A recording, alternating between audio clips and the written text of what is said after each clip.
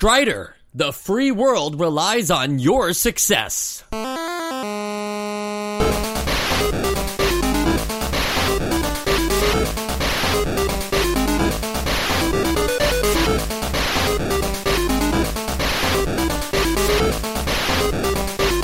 And welcome to Nostalgia, a chronological exploration of every NES game released in North America. I'm Mike. I'm Sean. I'm Mock Rider. And I'm Sam. That's not true. You are not Mock Rider. I am. Everybody's Mock Rider. I thought I was Mock Rider, and I thought it'd be nice to have a little callback this episode. Well, it's the 200th episode. Very exciting. Lots to celebrate. And I'm sure, like, for all of our listeners, it's also quite a celebration for everybody who's been listening for 200 straight episodes. We can go around the table real quick and just talk about our thoughts on that. Sean, let's start with you. 200 episodes. Is it a big deal? It's pretty much 4 years. That's a lot. I didn't really expect this to go on for 4 years, if I'm being honest. But I think, that's a big deal. It's a lot. Joe, did you think we'd make it? I thought we'd make it, but I was never sure. I was never sure. When we started, I was like, maybe we'll lose interest. But no, I think our interest, if anything, has just ramped up as we go. So, I'm excited to have gotten this far and to keep going. Sam, did you ever think you'd come back? Of course. I knew I'd be back. Yeah, I've mentioned this to someone on Twitter, but I've just been kind of focusing on music, which kind of sounds like pretentious. Like I'm really just focusing on my music right now. But it's not. I'm in a band. We practice a lot. It's it takes up a lot of time because you have to practice before the practice too, which is a lot of time. Homework practice. Yeah, it's homework practice and regular practice. So I don't know. I will be back. I can't say in what capacity, but this is something that is dear to me, and I want to continue to be a part of it in however I can.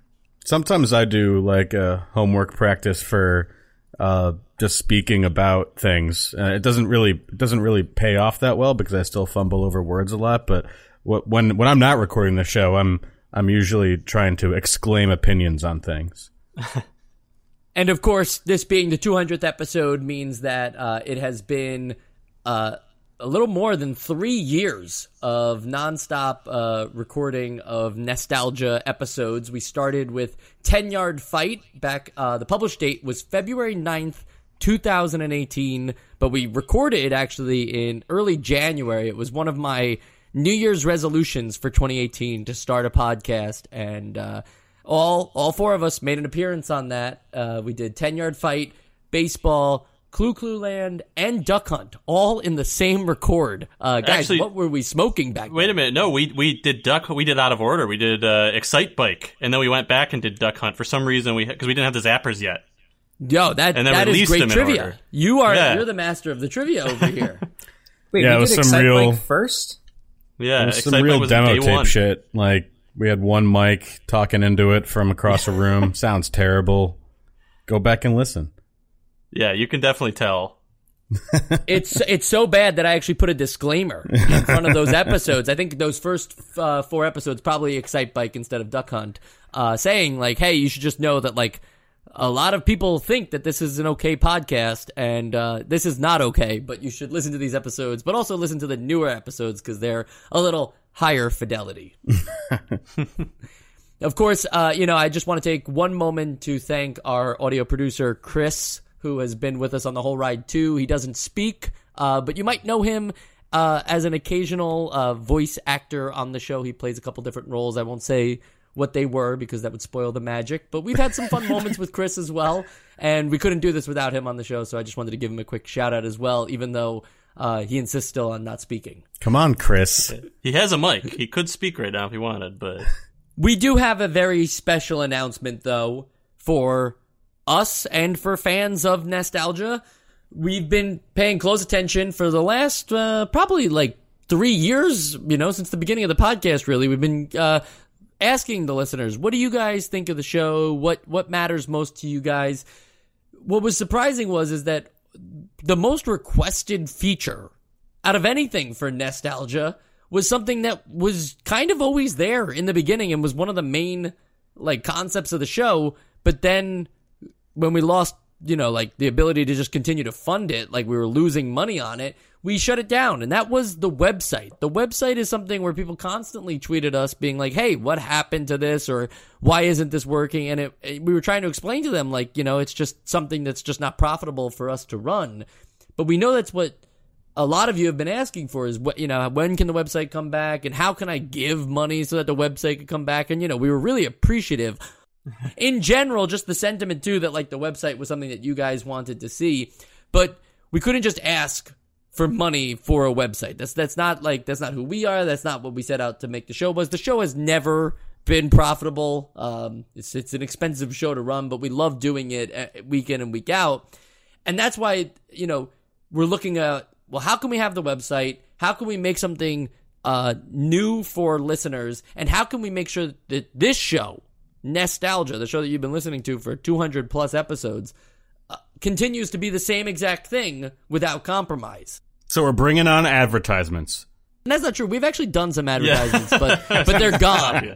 Yeah, they're gone. If you go back to older episodes, they're not there. But new episodes sometimes have sponsored, but then like those are also designed to be removed. It's pretty smart, trust me. It's like one of those things where we always record the episode without the ads, this way they can be removed later. So what we decided on doing is, nothing about Nostalgia, this show, the show that you subscribe to every Friday. Nothing about that is changing at all. You will still be able to get this episode and episode 201, 202, 203 every Friday without compromise, guaranteed to you.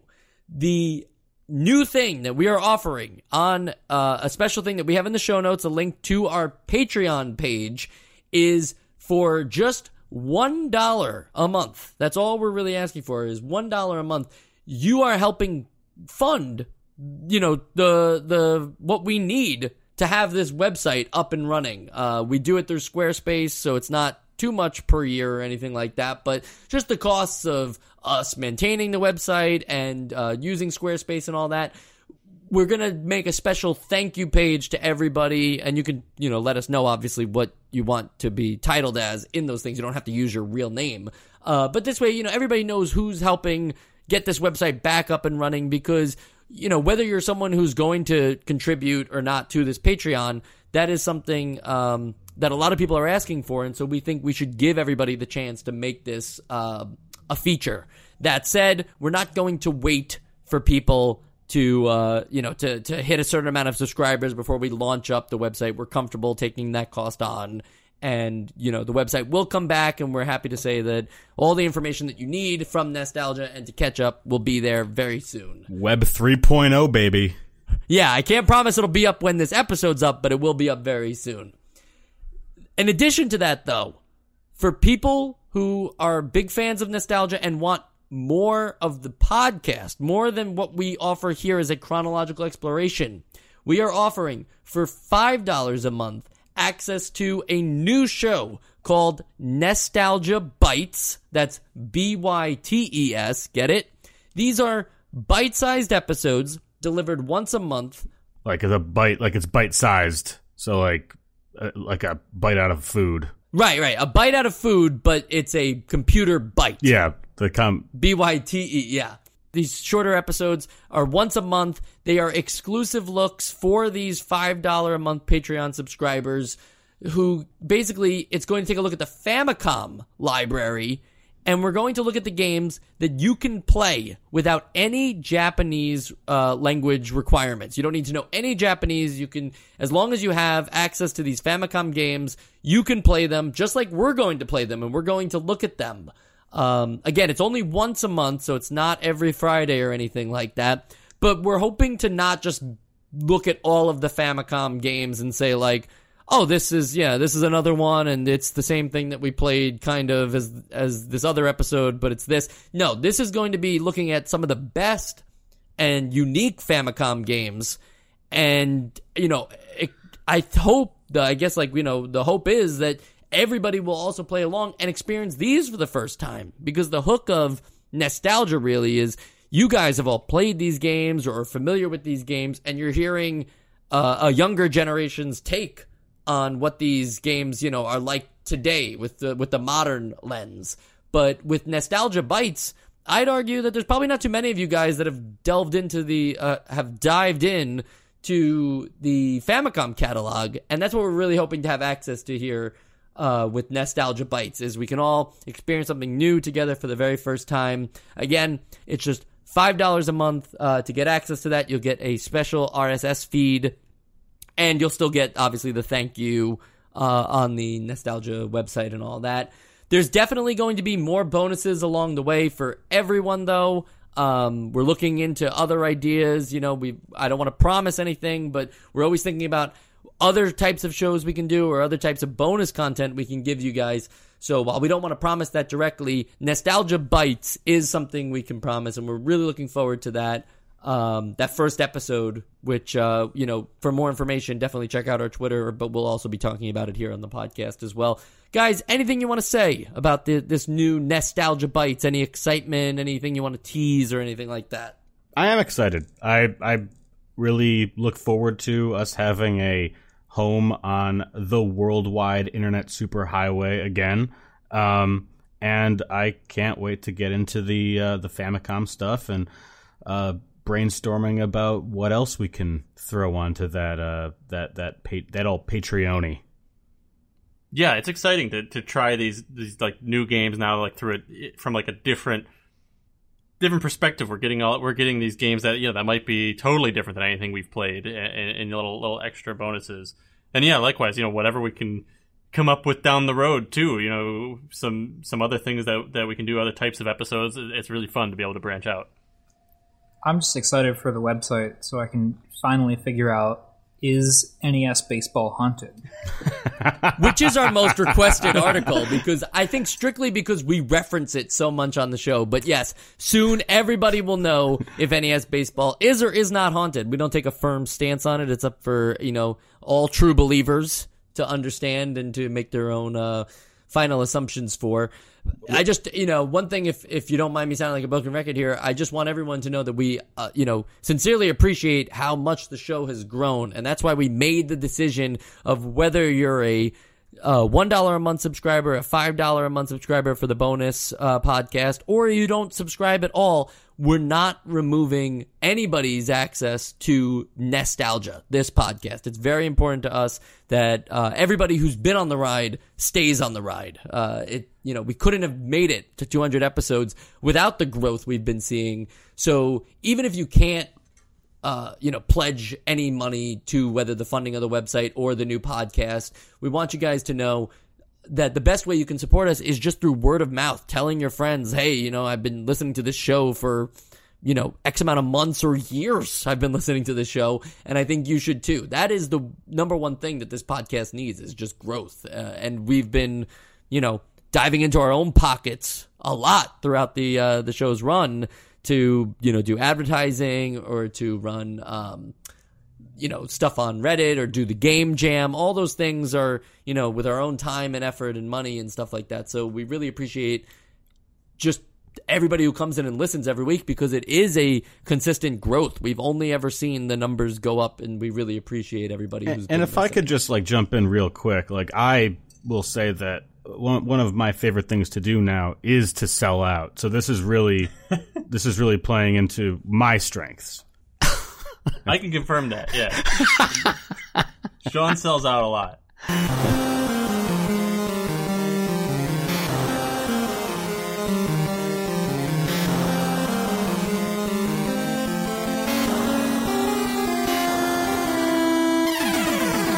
Anyway, we do have an episode to talk about. This is not just some kind of celebration thing. We won't be reviewing the Essential Games list. We won't magically put Zelda 2 on the list today. Never gonna happen. We have a real schedule of things to do, and that is mostly to talk about Strider, the Capcom I think like to some people this is a classic, but I found that to be a little confusing in terms of information because they developed an arcade game and this NES game at the same time. So I'm not sure which one was actually the revered one. Feels like my research led me to believe that the arcade one is the one that's more like famous in terms of like longevity. But this NES game was well received at the time, and it's kind of like an early mix of, you know, the games that we've been getting, like Ninja Gaiden meets a Metroid style game. Would you agree with that assessment, guys?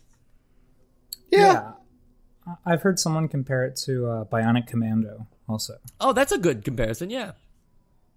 Yeah, I could definitely see that. It's like a lot of these games, I mean, even back to like, so there's some elements of like Metal Gear in here as like you're finding clues and you got your like your home base that you communicate with and stuff. I think it's like, it feels like it's on that same path as games like that we've had intermittently. Yeah, like a strong, it leans on some sort of story that actually comes out through the gameplay a bit more than your standard NES game. It's got some cinematic elements, so I can see that like Metal Gear comparison there. So in this game, you play as, and I'm probably going to butcher this, but I think it's Hiryu, or Hiryu for all I know. But you take control of the main character, who is he's the youngest ever in the elite class known as Strider. They're like a secret organization that probably is responsible for a lot of the the Illuminati stuff of the world.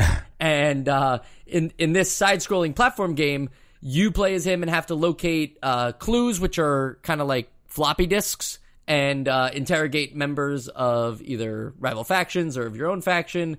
And these clues are required in order to continue progression in the story and unlock other levels, but also move further along in previous levels too. There's some degree of backtracking, moving forward, moving the story along, and power-up system that requires you to kind of like go back and try your new power-ups in places that were already familiar to you. Not much unlike how it was in Metroid, where you would acquire, say, missiles, and now you can open up doors specifically with missiles and stuff like that. I feel like, on paper, it's a pretty solid idea. Not that it's anything too original, right? We've seen this all before. But the one that stood out to me is the idea that you have to collect clues, almost like a detective, get the next beat in the story in order to then go back to your main hub, analyze the files, and get an idea of where you need to either go back to or where you need to go next. Sean, any thoughts on that? Yeah, I really liked that element of it. The files aren't, there's a lot of games that do something like this where there are the things that are revealed to you in the game are how you have to progress. So I guess like it's sort of been done in like Castlevania 2 and semi-adventure games like that, where you have to learn this information from some NPC. But at least in this one, it's a lot more clear, and that there's a whole system for it. Like you go back to your base and you use your computer to analyze, and it's not super on the nose, but it gives you an idea of where you have to go. I really like that. It's sort of like you're piecing it together, and I just like the idea of a home base in general to sort of tie the game together. So yeah, I was a big fan of that. Yeah, and it makes that home base like sort of the catalyst to I guess what would be sort of like Metroidvania-y, where you have to go back to the home base and then like go somewhere you've already been, but now with the new it's like a tools central you have. room. Yeah. But I was going to ask you guys, because I feel like this game has like elements that it acts like it's got these RPG elements, but I can't decide if I would call it more of an RPG or more of like Metroidvania. Because I'd say it's more an adventure game. Well, right. But I mean, in those elements that you're like, in the elements that give you that progression, that like, I can't get past this wall until I get this item. I think the difference here is that like an RPG would be system based in terms of how you progress, whereas in this, like, there are specific moments where you level up. It's like when you talk to a specific character, and I don't think there's any sequence breaking Like we will always level up when you talk to these characters. Right. And that's what I thought too, for the most part, but I just thought it was interesting that they we sort of talked about this recently in the boat game, which we just played, and I can't remember the name of it. Cobra Triangle. But we sort of talked about this recently, the idea that it's giving you this, it's almost by calling them level ups and letting your health and your power move up every time. I almost felt like it was giving me the illusion of oh, it's an RPG and I'm growing, but really it's just, I've passed this part of the game, so I've unlocked the ability to do this. It's very linear in that sense. Not that that's a bad thing. I just thought it was interesting that I don't think we've ever seen that kind of thing presented as levels. Yeah. Because levels usually associate with my own skill, rather than just how far I got in the game. Yeah, I agree. It is kind of misleading, but I guess it's not really hurting anything. No, not at all. I just thought it was interesting, yeah. Joe, if I could pose the question to you, would you have preferred, we've seen in games like Rambo, I don't know why that comes to my head, but, where killing enemies gains you XP, even in an action-adventure style game, we've seen that version of that. Did you prefer something like that? Would you have preferred that, as in Strider, for enemies you kill, you then level up experience to gain, more points in your health bar or learn new tricks? Or was it better to say, no, you have to complete this kind, the next step in the mission based on the files you analyzed, and then you get this, fake level up? So based on the way that this game is designed, I think that the way it is the correct choice for them. I agree. Because it locks you behind these things and lets you kind of experience this adventure in the optimal order that they want you to, where you're learning things as you need to and stuff.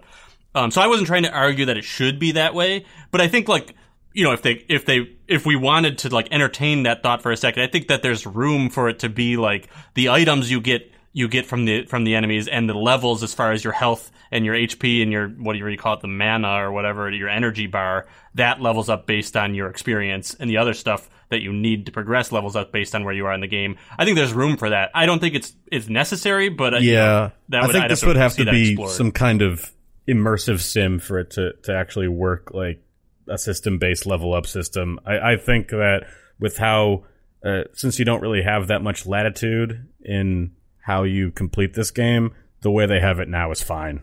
But, Joe, you did remind me, and it is a different style game, so Sean, your point's not wrong here. You reminded me of Rygar, which, has a, kill a lot of enemies to get stronger and, gain more HP, but you don't necessarily, gain new, breaking items or, that would destroy the level-based design that they had set up for you. That could have been interesting for Strider if it was, if that's just how your energy and health were earned, was through experience points, but then the items you acquire are level based. Yeah. It feels almost okay, that sounds more just this Christmas list wish of oh, that'd be cool to have, but in no way is it a complaint about what we do have here. Yeah, they'd have to rework a lot of stuff because this game also has that fun NES thing where enemies just spawn and spawn and spawn, so yes, you could just stand in front of an enemy conveyor belt and just keep spamming attack, and then you're max level. That's true. I hadn't thought of that.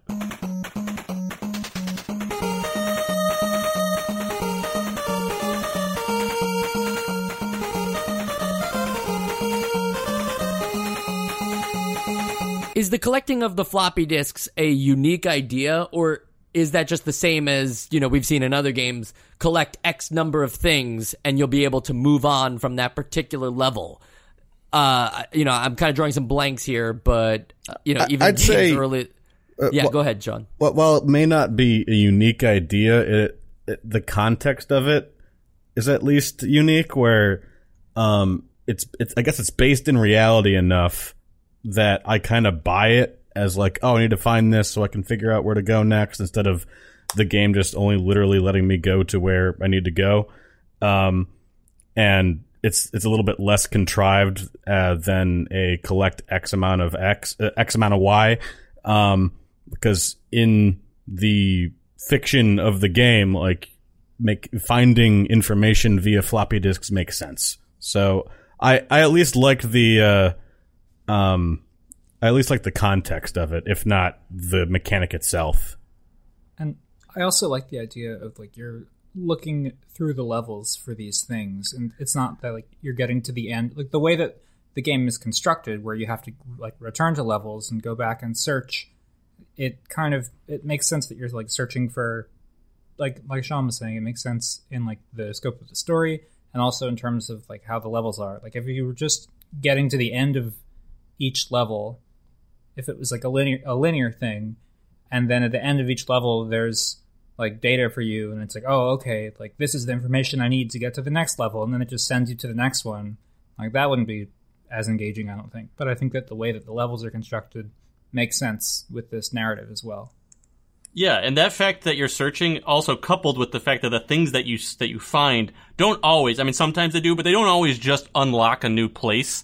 Like, sometimes they just give you like actual real-life information that you have to apply, you know, out here in your own brain before you can figure out where to go. It's not like it just says, you got this, your character knows what's going on, so now the new place is unlocked. It's like, you got this, I'm like, oh, maybe I gotta go, you know, go back to Australia where I already was, or a bad example because that's the last place you go, but, you know, like somewhere that you've already been, and it like reminds you of something or tells you, it gives you real context, which makes it feel like a little more like you're in charge rather than the game is just guiding you. Yeah, and so like setup-wise, it's great, right? The idea of collecting these floppy disks and then going to your home base, analyzing the information, receiving the intel, and being like, okay, now either, you know, like a new place like Egypt might have opened up, or I actually have to go back to a previous level and, you know, with my new power-ups, try an area that I saw before that I wasn't quite sure what was going on there, but maybe now my new power-ups, or as they're referred to in this game, tricks, will do something for me. But before we get to, like, you know, exploration and all that, it's worth mentioning that the actual execution, presentationally, of these things isn't as great as we're making it sound. And I'm not saying it's terrible, but it does have its flaws. Number one, just being the presentation of the floppy disks. I found that to be very strange how they're not, like, immediately present in the room. Sometimes they'll just drop down from the sky, or, like, people will, you know, even with your power-up boots and stuff like that, like, they're not there, but then when you slide into the area or, you know, walk enough into the area, the boots just happen to spawn from thin air. I don't know if they were trying to, like, present it as, like, oh, you know, if you saw them, then you would know to go there. We have to encourage exploration. But I didn't like how they just spawn out of thin air in those places, especially with the characters that give you information. You know, if you run into, like, some of the scientists or stuff like that, they trigger like a cutscene of just text, but then after that, then still a floppy disk or a power-up will just randomly spawn. Then you've collected that power-up, or say it's the floppy disk. Now you are stuck with the only possible way to go back to your ship is backtracking through something that you've already done, which is only tedious, right? You haven't acquired a new power-up that now makes going backwards easier or anything like that. You just have your floppy disk, you need to find out what the information is on it, and you have to do the whole level again backwards. And when I say whole level, it's not too long of an experience, probably like 5 minutes or so, but you have to do everything you just did once more in the opposite direction, and it doesn't encourage, like, taking a different path or a different series of tubes. I think actually sometimes it does. Yeah, say like, you know, it's very it's really inconsistent because there are some instances where it will let you walk out the most recent door that you walked in, and then you're just back at your base. And then there are the ones that you go into that series of tubes, and it conveniently lets you out very near the beginning where you can get back to base. But then, yeah, there are several instances where you have to backtrack the entire map. And like, there doesn't seem to be any rhyme or reason as to which, like, key items trigger one or the other. So it's odd. And I also agree it's tedious at best when it ends up being like that. Even the explanation of, like, getting back to your ship, though, like going to the very edge of the level where you started and just jumping, and this time you magically just, like, jump all the way. I'm assuming it's a teleport, but, like, it just looks like you're jumping into the sky and going back to home base. It's just a strange thing. And I'm not saying that they should just make it like a a start menu thing where like you just press the select button, which is your menu screen, and then just saying like return to base. Like maybe that was the right answer, but I'm sure they could have just a power done it up better. for that. Yeah. Yeah, I guess my biggest point was just that, you know, in Metroid, a game that I gave a lot of criticism to for its backtracking and its confusing overall map, everything looking kind of the same. In this game, the backtracking doesn't mean anything new for the player. You're just doing what you've done, or you're just wasting time to go back to the base. It's literally just can you survive with your health in time to get back to the base? I'm not saying that's the worst design thing I've ever seen. It just, with the story progression and everything, it only just adds another layer of filler. Right? Joe, any thoughts? Well, I want to play devil's advocate on a couple of these points. I totally see what you guys are saying. But I was almost going to present this positive of like a appreciation of the game design that they put into it. Because I thought most of the levels where you have to backtrack, they designed them in a way where, like, you know, maybe you're going, when you get there, you go to the right and you go into a cave and you go up and you come back around to the left. But they design it in a way where, like, maybe after you talk to the person you need and you get the item you're looking for, you drop down close to where you started, or near a tube that will take you all the way back to the beginning, or some way where they've almost designed some of them not necessarily as like circles, but as ways where they put you near tools that'll get you back there easier. And I thought that because they did it that way, they got a little bit of the best of both worlds. They got immersion, but they didn't make you go back through the whole level every time. I'm not saying there was never a time. I'm trying to think. There might have been one time or one or two times where like you do have to go back like a tedious amount. But that didn't bother me so much. I thought that the level design sort of was a solve for that almost, especially Sometimes, with these though. tubes. Like it just seemed kind of like scattered how it was applied. Yeah, and I definitely, you know, hadn't even thought of it until you said this, but like, yeah, there's definitely some weird times where just like, oh, you got your objective, all right, just you're back at your base now. And then other times you have to walk all the way back, which I thought is like weird, like it's a little inconsistent, and like there was not like a like mind, and like maybe one person designed one level and one person designed the other. So I feel that part. But also to address what you said at the beginning, Mike, about the floppy disks or the items that you're looking for just spawning. I also thought that was kind of a means for them to make you talk to the person who's standing there. Like, they would get you to talk to them and, like, make sure you don't grab it just felt like almost like a technical reason where it's like, you get here, something's gonna happen, you talk to this person, then the floppy disk will appear because you've got the information. He said, here, take this disk, or here's my information, or here's what I know. And like, yes, it's a little weird that it just pops out of thin air after you walk away a few seconds later, which I did think that was weird, and I was thinking at first that would be really annoying if I missed that because I left too soon. But I don't know if you noticed, it actually does not ever let you leave until you pick up that flaw. Once you're on the disc with an important item, it won't let you leave that screen until you pick up the disc. So like you can't. So in the end, I feel like it was sort of weird that it was there, but it didn't hurt anything because functionally it was the same as it being there the whole time.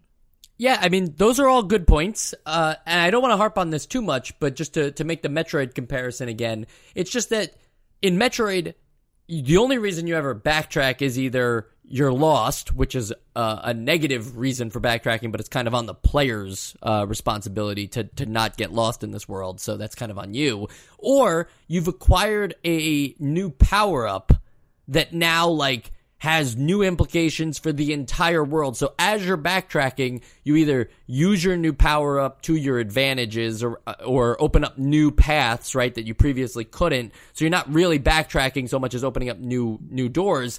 In the layout of these worlds, it is very segmented so that when you return to an old world, it wants you to think that, like, your new tricks or your new boots matter more than they really do. You know, like you get the magnet boots and you go back to the first stage and it just enables you to go into that one room where the bricks were glowing, and then it, like, you know, you have that aha moment that the magnet boots will now let you access a new area, but that's it. And then you still have to backtrack from that after the fact. So it's not really opening up anything new. It's just This was our way of making sure the player didn't get to this point in the level beforehand, and now they can. Whereas Metroid has like this whole, world around it where you can be in one particular place, and now the power-up that you receive has implications for every area you go to. This one still makes it more like, I was in stage 1, now I'm in stage 2. Technically, I'm going back to stage 1, but it's really just stage 3. There's nothing new to really do from the previous part of stage 1. I just move forward in the level where I previously couldn't. Yeah, I see what you're saying. Yeah, and I do see what you're saying. Yeah, and I don't really like when supposed power-ups are really just keys. That's all the boots really are. But I still think that if this were, this is preferable to just a standard like level 1, level 2, level 3, keep going right, or right, down, left. I think that having to apply some kind of critical thinking to how you're progressing is still like a thing that this game benefits from. It's it's not a lot, but I think that adds a bit to the experience of the game. And to add to that, I think that Mike's point is valid, but I also think that it's a different kind of game. The levels are set up differently. It's not one interconnected world. And so when you return to level 1, and you're like, oh, now I know exactly where I need to go, you can kind of breeze through it. And it's a different feeling than returning to a different area, or to a new area in Metroid with a power up to then explore the next area. It's kind of, it's different. It's different goals. Yeah, I agree with that. And it's almost like these areas are not, first of all, none of these levels are like long enough or quite frankly difficult enough that it like ever was really annoying for me to backtrack. And it does feel, while backtracking might get annoying sometimes too, but like it does feel a little bit like these are just like environments that you get familiar with. It's like, okay, like I know that place. Oh, I know how to get around here. It's just like, instead of feeling like levels, they feel like places, which I know is weird because it's still side scrolling, but it feels like it's like, I don't know, weird analogy. Bear with me for a second here, but like in Skyrim, you backtrack, but it's like, okay, but you're going back to a place you've already been, and you're doing something differently, or you're doing something different. I know this is not really to be compared to Skyrim in any way, and I know that also, that like what you're saying, Mike, is that there's not much different to do now because of the power-ups, and I get that. But I guess for the immersion sense of it, where it's like, oh, okay, I know this area, now I have what I need, I can go back and like, this is a place I'm familiar with. I do feel like I've been on missions here before. Like, while the police station doesn't look like a police station, like it's still a very memorable game space. So that like I know that every level has these memorable areas, so that it doesn't feel like you're going from one box room to another. And Joe, I will remind you that the point of this podcast is to compare these games to Skyrim. That's so true. That is very well done. I'm allowed. Yes.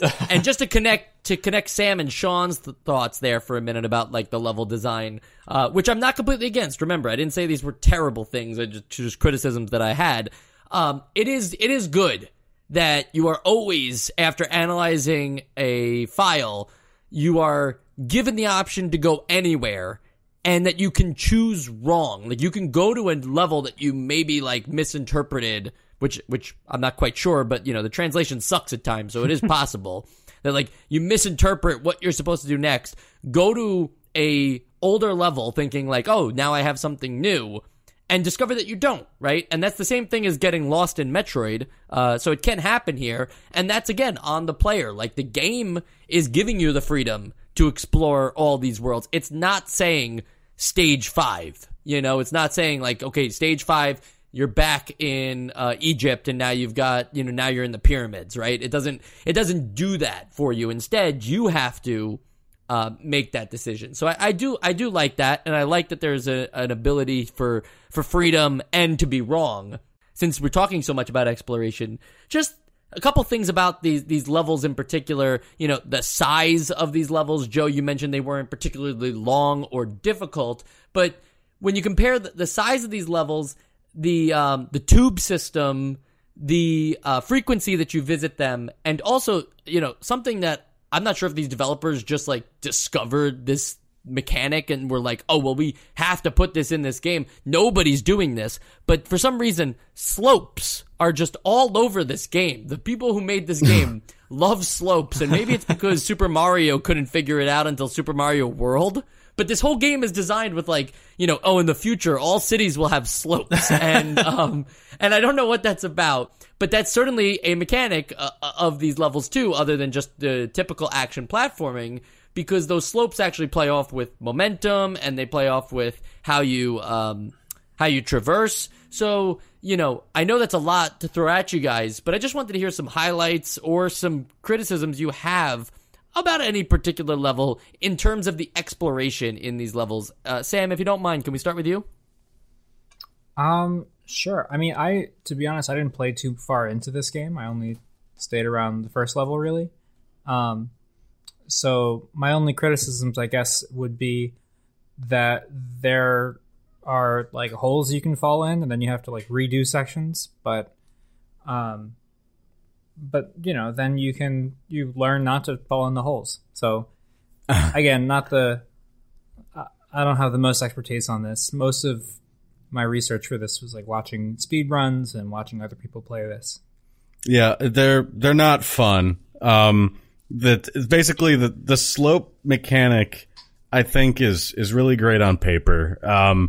It like the fact that you move faster downhill is very intuitive. But there's such it's such a discrete change. Like it goes from you move at this rate to you move at this other rate, and then when you're going up hills, I think it's a very extreme change in speed. Like you are so much slower, and it makes attacking anybody up or down a hill incredibly tedious. And then you've got the camera issues where it'll sort of follow you right at the edge, so you can't really see where you're going, making it even more dangerous than I think it should be, where I think it should be just like your character is centered more or less at all times. It's pretty... I appreciate that they tried to do something with this, like with the level geometry and like the topography of it, but it leaves a lot to be desired. Yeah, I'll say I think the slopes, I agree. I think that in general they're not...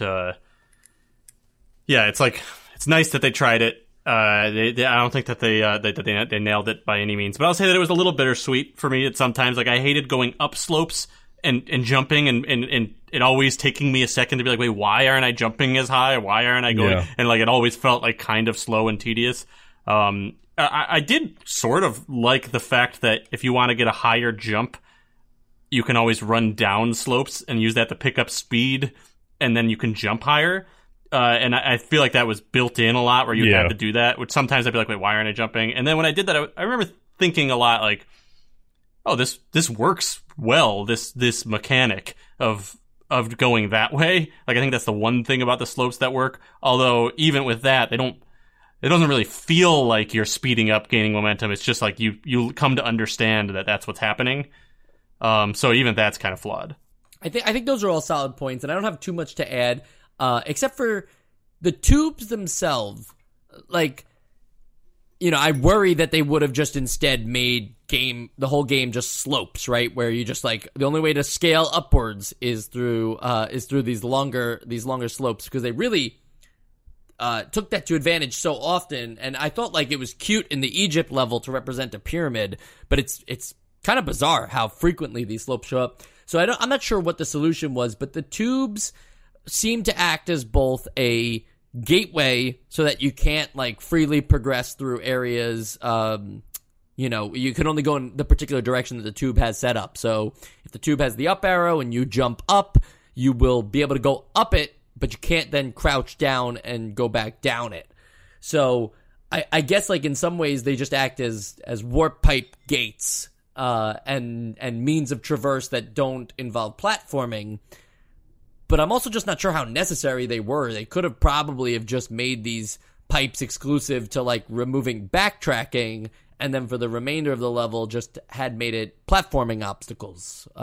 Anybody have anything to add about these tubes? I think it might not be something that you feel in the actual moment-to-moment gameplay, but I think it at least provides some variety in like the level layouts. Like even with the slopes, like while they may feel like garbage to actually use, they at least make levels look more interesting. And I think that's sort of the same thing with the tubes, just being like changing the like changing where things are on a map, so that you're not always just going right or left. Like you can, it sort of like mixes and matches, like your mind map of this game. I don't really know if I'm being entirely clear, but at least like aesthetically I feel better than just moving in the same direction the whole time.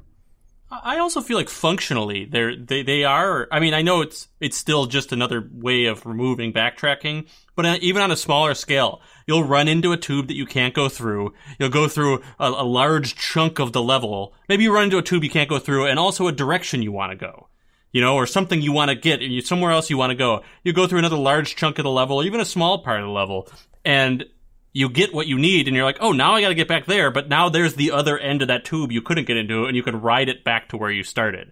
And this is something that I do know, like a lot of, like I know some like 3D platformers that do, like Ratchet and Clank used to always do things like that. So you'd go on your adventure and it would kind of set up the way you're going to get back there, and then you get there and you're like, oh, I could get right back to where I need to get, and I don't have to do that part all over again. And I feel like the tubes do that. And then they also like lead to some interesting, like, I won't say puzzles, but interesting ways to think about certain elements of the game. Like I remember there's one part where there's a bunch of tubes that will all let you go down, but not back up. And it's all in a row. You're standing on them no matter what, and there's enemies on them, so you want to crouch. But now you have to think about, like, well, I can't crouch here because that'll put me back down at the bottom, and then I got to come back around and do it all again. That's true. And yeah, like, I forgot. There's to interesting think about mechanics, maybe not as many of them as they could have done, but I think it adds to the gameplay, both like to help you and then also to present challenge in some instances. And not to contradict my previous self, I'm totally a fan of whenever these tubes remove backtracking. Obviously, I'm not saying they shouldn't exist at all. I just thought it was a weird decision to remove some platforming elements in favor of these tubes that just, push you from area to area. I think a more succinct way, for making the point that I was trying to make before is that it sort of, whether or not the actual gameplay changes as much, and sort of like the way that Joe was saying, it at least makes it feel like there's a bit more verticality, because having these tubes that you can go up can also like allow for the designers to like make you be able to fall more. So it just there's a lot more latitude with the way they can design these levels with that mechanic. I like the tubes. Tubes good. There you go. That's really all you need to know. Tubes good. I think they're cool. Back of the box stuff right there. Yeah, the tube should have, if anything, Hiryu should have gotten on like a float or something, like a lazy river style float where he then goes into the tube. That would be the only thing missing from the tubes, in my opinion. I think that at the start of the game there should be one tube that takes you through the whole game. End of the game. The whole game, you just ride the tube when you get to the end, and you kick the bad guy in the face on the way out. Sounds like a Super Mario Maker level.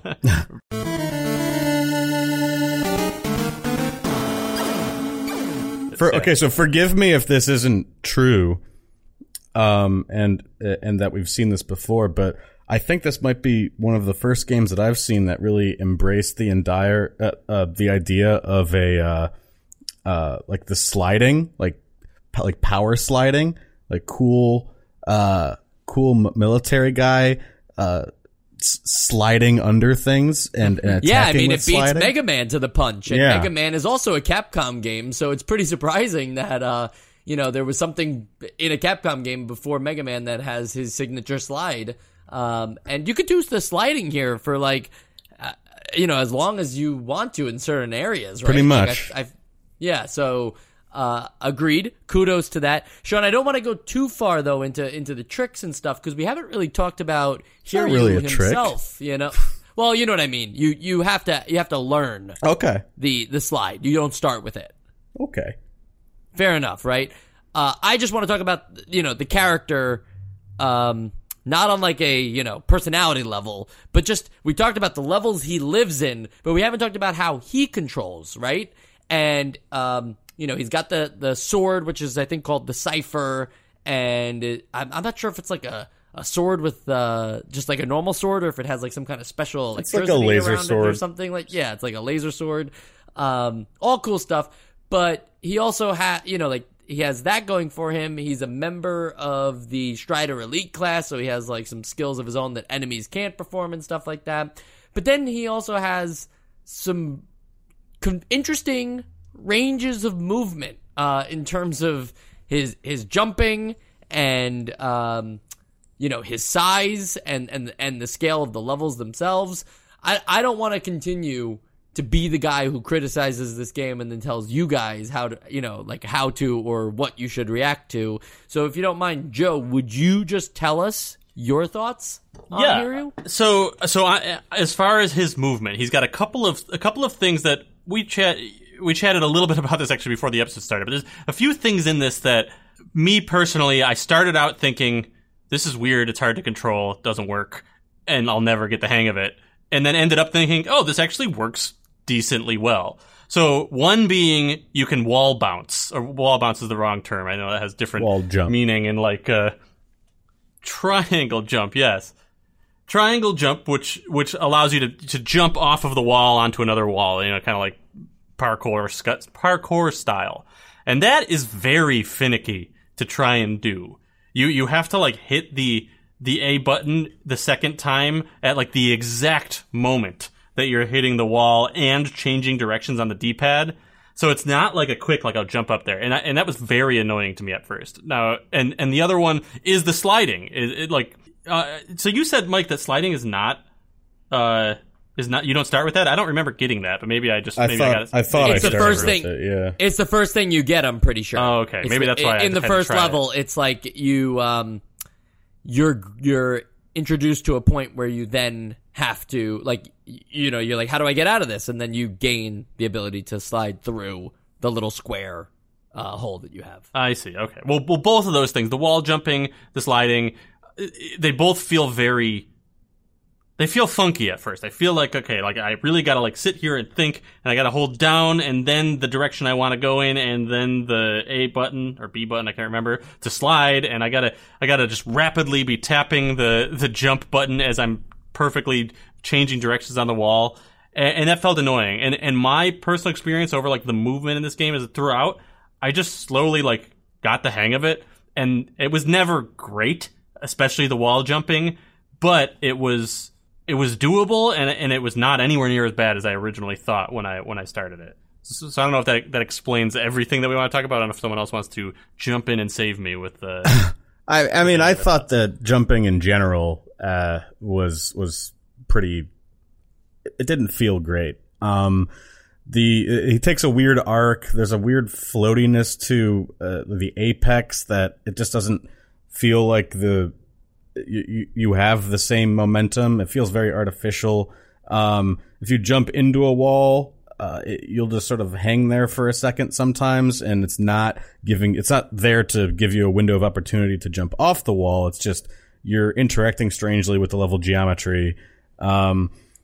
And there are a lot of times where you have to do that wall jump thing, and it is not easy. And I was basically I had to use the turbo to get it to work most of the time. And I know that if I played it enough, I would probably find the muscle memory to do it correctly. But I think it needed to have like a slightly larger window of opportunity to do that. I didn't have as much of an issue with sliding. It wasn't as hard to do, and it's not always necessary to do it. And I think like your movement speed has some really weird variations again with slopes, and I think slopes sort of play into how this character feels in general, because there just are so many of them. So at least the attacks are like, there's no those feel tight, even though range feels a little short at times. But in all, I think that this character doesn't feel the greatest to control. Yeah, and I really do think that comes down to the jump. And I don't even want to harp on the triangle jump, because that is something that you can kind of, if you could just get to the point where you learn the high jump. I mean, I know it's like level 5, so it takes a long time, but like if you can just make it through 1 or 2, like, you know, you're not triangle jumping for an infinite amount, right? It's not like you have to constantly be bouncing off the walls. It's just like you get to these points where you're like, I can't really progress any further because my jump doesn't reach these next things, and then you find out about the triangle jump, and you just basically have to bounce off one wall, and it gives you enough height to then get to the next one. It's not like you have to bounce. So it's not preventing progress or anything. I really feel like they shouldn't have even done it, though, if we're being honest, because it's not tight enough. It's not as consistent enough, even, you know, because it's not something where there's wiggle room on when you perform the next jump action, because it requires such precision. It can be one of those things that just stalls up gameplay, similar to backtracking, where, you know, you're doing it 8 or 9 times before you successfully land it. And then once you successfully do it, it's like, cool, I don't have to worry about that for a little bit anymore. But just the fact that you even have to worry about it is a little annoying. It's not an enemy. It's you. You should be able to do these things. The game is not a particularly challenging platforming game, but that's besides the point. The actual jump problem I have, and I don't know if this is just limited to my copy or whatever. I didn't see anything really talking about this too much online. The jump has a weird thing where it, like, holds you in place sometimes. That's what I was talking about, with, like, getting stuck on level geometry with the... Okay, great. Yeah, I'm glad I'm not the only person who experienced this, because I feel like that is the stuff that actually bothered me, and I think that has to do with, you know, the way they were designing these levels, and maybe the reason why they had so many slopes and stuff like that is just like, it's almost like you hit your head on an invisible block in Super Mario Brothers, you know, where like you're jumping and then you just aren't. Like you're either frozen in place or you just go right back down. You don't make a full jump.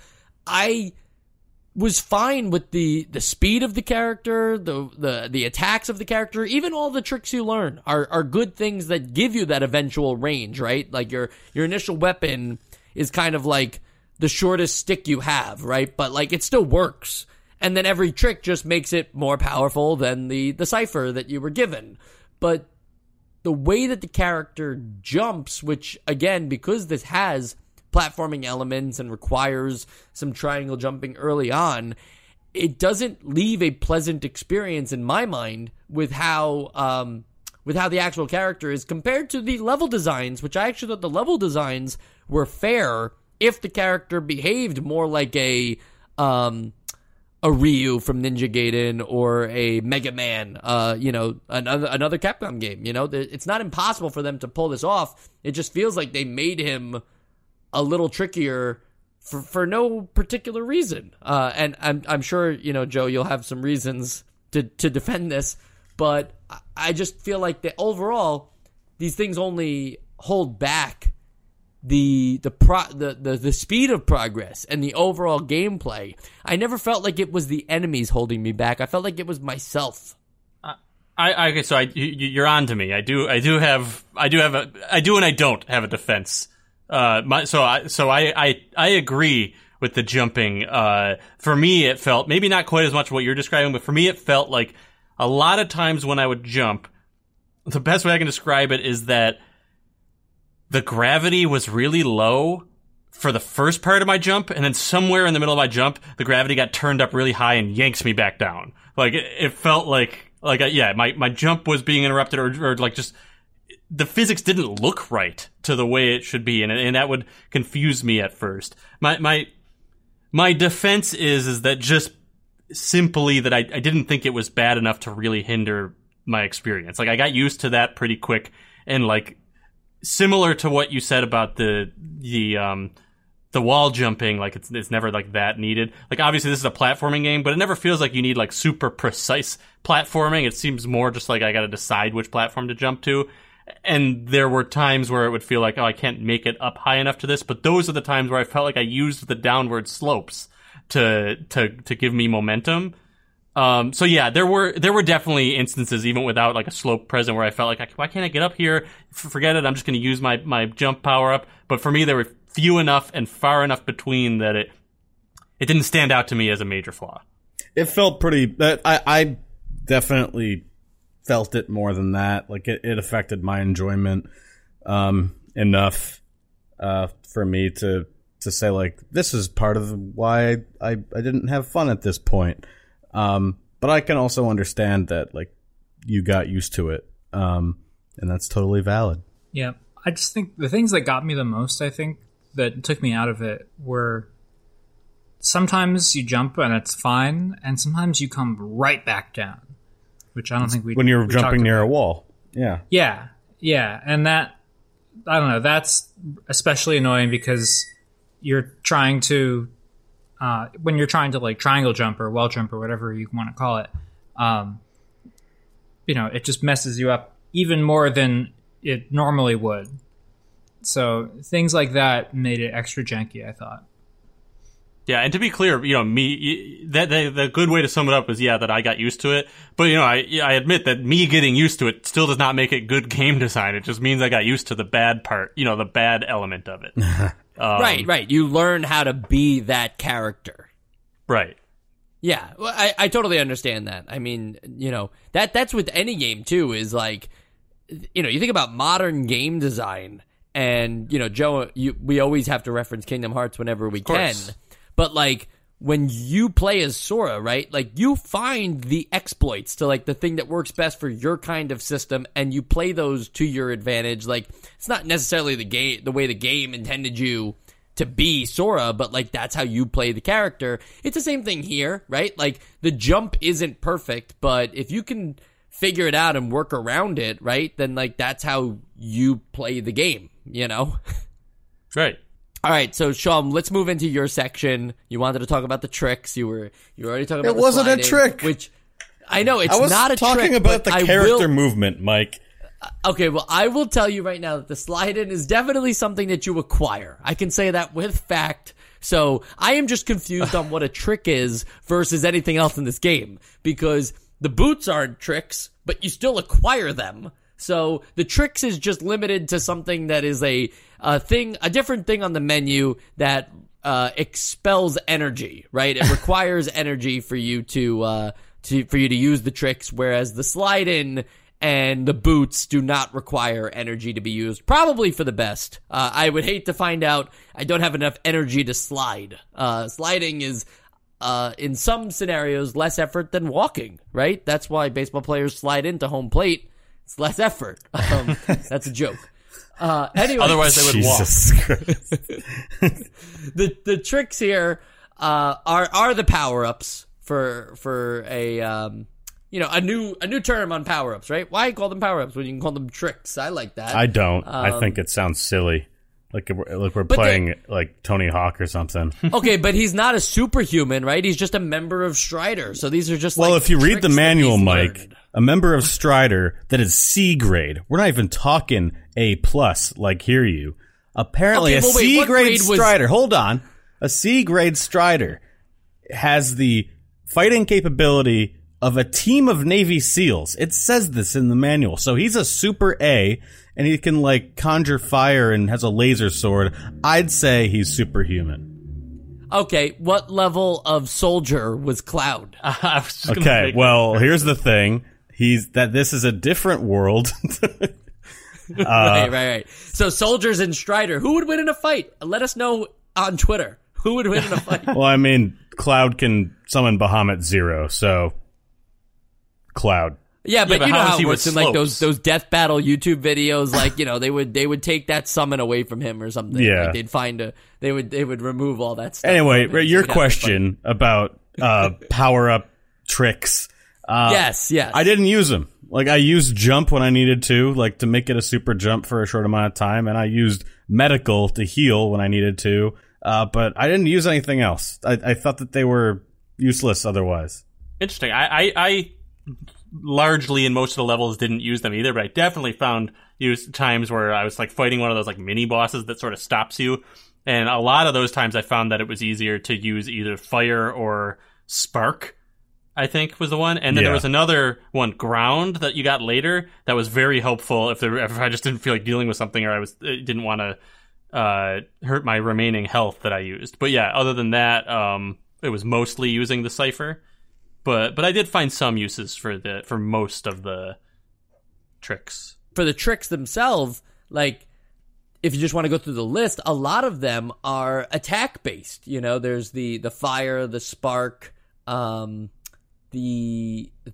a ground one that I don't remember using, but it says causes flying to crash to the ground. I don't even know what that is. That, I mean, there are flying enemies. I imagine that makes them... causes flying enemies. Got it. Yeah. You know, this whole translation thing, wild.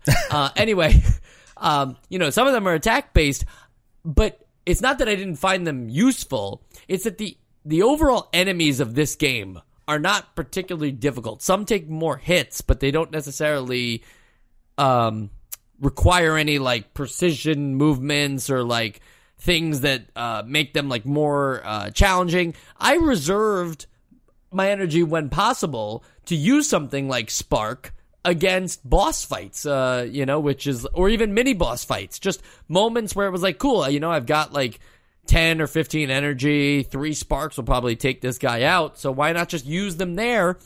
And I appreciated that. We haven't really seen games where your power-ups matter in like a meaningful way, where it's like, hey, you could do like 3 of this attack and it'll or for most part 1 of this attack and it will outright kill these guys. Yeah, I mean, I guess like I don't know. I just didn't see them as because I could play the game without it at all, and it didn't really feel like it was helping me all that much, because all the enemies are pretty easy, and even the mini bosses are pretty easy to, like, because they have a very basic rhythm. Like it takes more time to go into the menu, have the menu render on the screen, select what you want to select, and then go back to the game and use it. I would just prefer to just hit them enough times. I don't know. I felt like it was a pretty lazily implemented power-up system, where I don't agree that it felt like it mattered. Okay, that's a good point, because, you know, the tricks, if we're comparing them, and I'm not saying we all are, I'm just saying I made the Metroid reference earlier. So if you're comparing them to games like that, right, where like now they're supposed to change how you see the world, right, and stuff like that, they don't really do that. No, they don't. You know, they just make fighting a little easier, or they make traversal a little easier. You know, that warp one finally makes it, I mean, granted, it's 30 energy points, but like it makes it so this way you can just warp. That should be your favorite one. The level. Yeah, be my favorite one. There you go. These things are just, you know, it's weird, right? I don't want to like say they're cheats or anything, but they kind of diminish the gameplay a little bit, because it's already pretty easy to fight these enemies with the sword. So they just make them easier to beat the enemies. And then the other ones, like the jump, just make it this way you don't have to use the triangle jump. You can just use your high jump. And the medical one just makes it this way. Like, I mean, like pills are given out pretty frequently. Yeah. So you don't like have to manage your health too much, but hey, if you're like not expending your energy and you know you're about to come up to a bigger fight, or you're worried about your health, like, okay, time to use the medical one to restore 50 hit points, or eventually later on 100 hit points. Like, you know, that's why I kind of like liken them to cheats, because in some ways they're too powerful. They are too powerful when you're talking about regular enemies, but I think that the solve for that is, for a large part of the game, let's say you have 50 energy, and to do one, you know, thing it costs 5, you know, are you really just gonna use this thing 10 times just to kill 10 enemies? Or, like you said, like, are you going to save it for when it's going to matter? Like, yeah, you can kill 10 enemies with it. You could also kill those 10 enemies almost just as easily with your Cypher.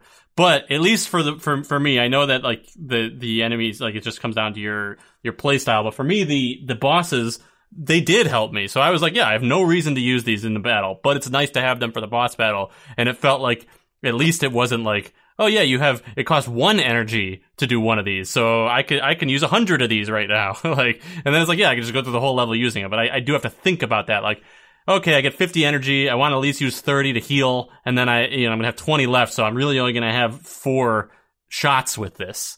So like, I gotta think about like how I want to use them. So like, that's where I thought their value came in. Well, the worst thing they could do is just be like, no, you never gain any power-ups, right? Like, that would be strange. So I'm not sure what I'm advocating for or against here. I just, overall, they didn't seem to matter that much to me. So like, yeah, they're here, and they're useful in certain scenarios, not all scenarios. The energy bar is just something that I didn't really pay too much attention to, and, who knows? I didn't beat this game, so maybe, like, in the later levels, energy is something you're constantly managing, and you have to hope that you get some pills to restore it, and you have to hope that you, don't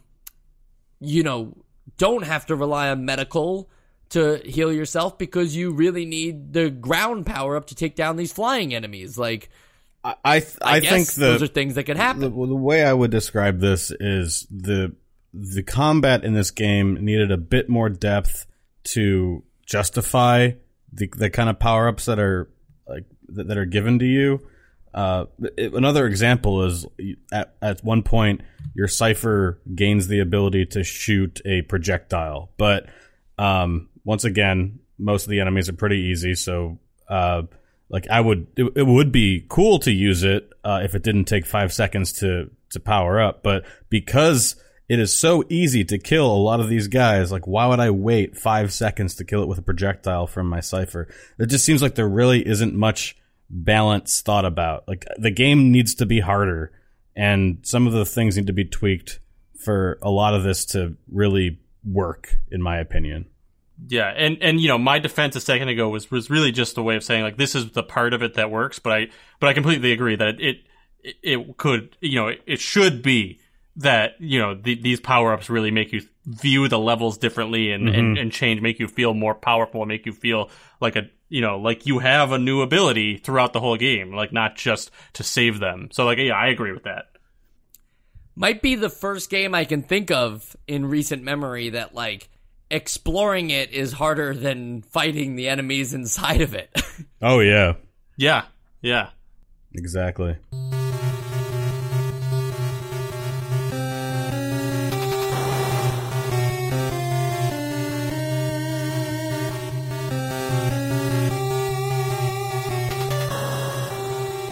The biggest thing that we haven't talked about yet, we've talked about the presentation of the game and the levels and backtracking and just the world that you live in, but we didn't talk about the story that Strider is telling. And, I feel like it's telling a pretty interesting story with a really bad translation, if that makes sense.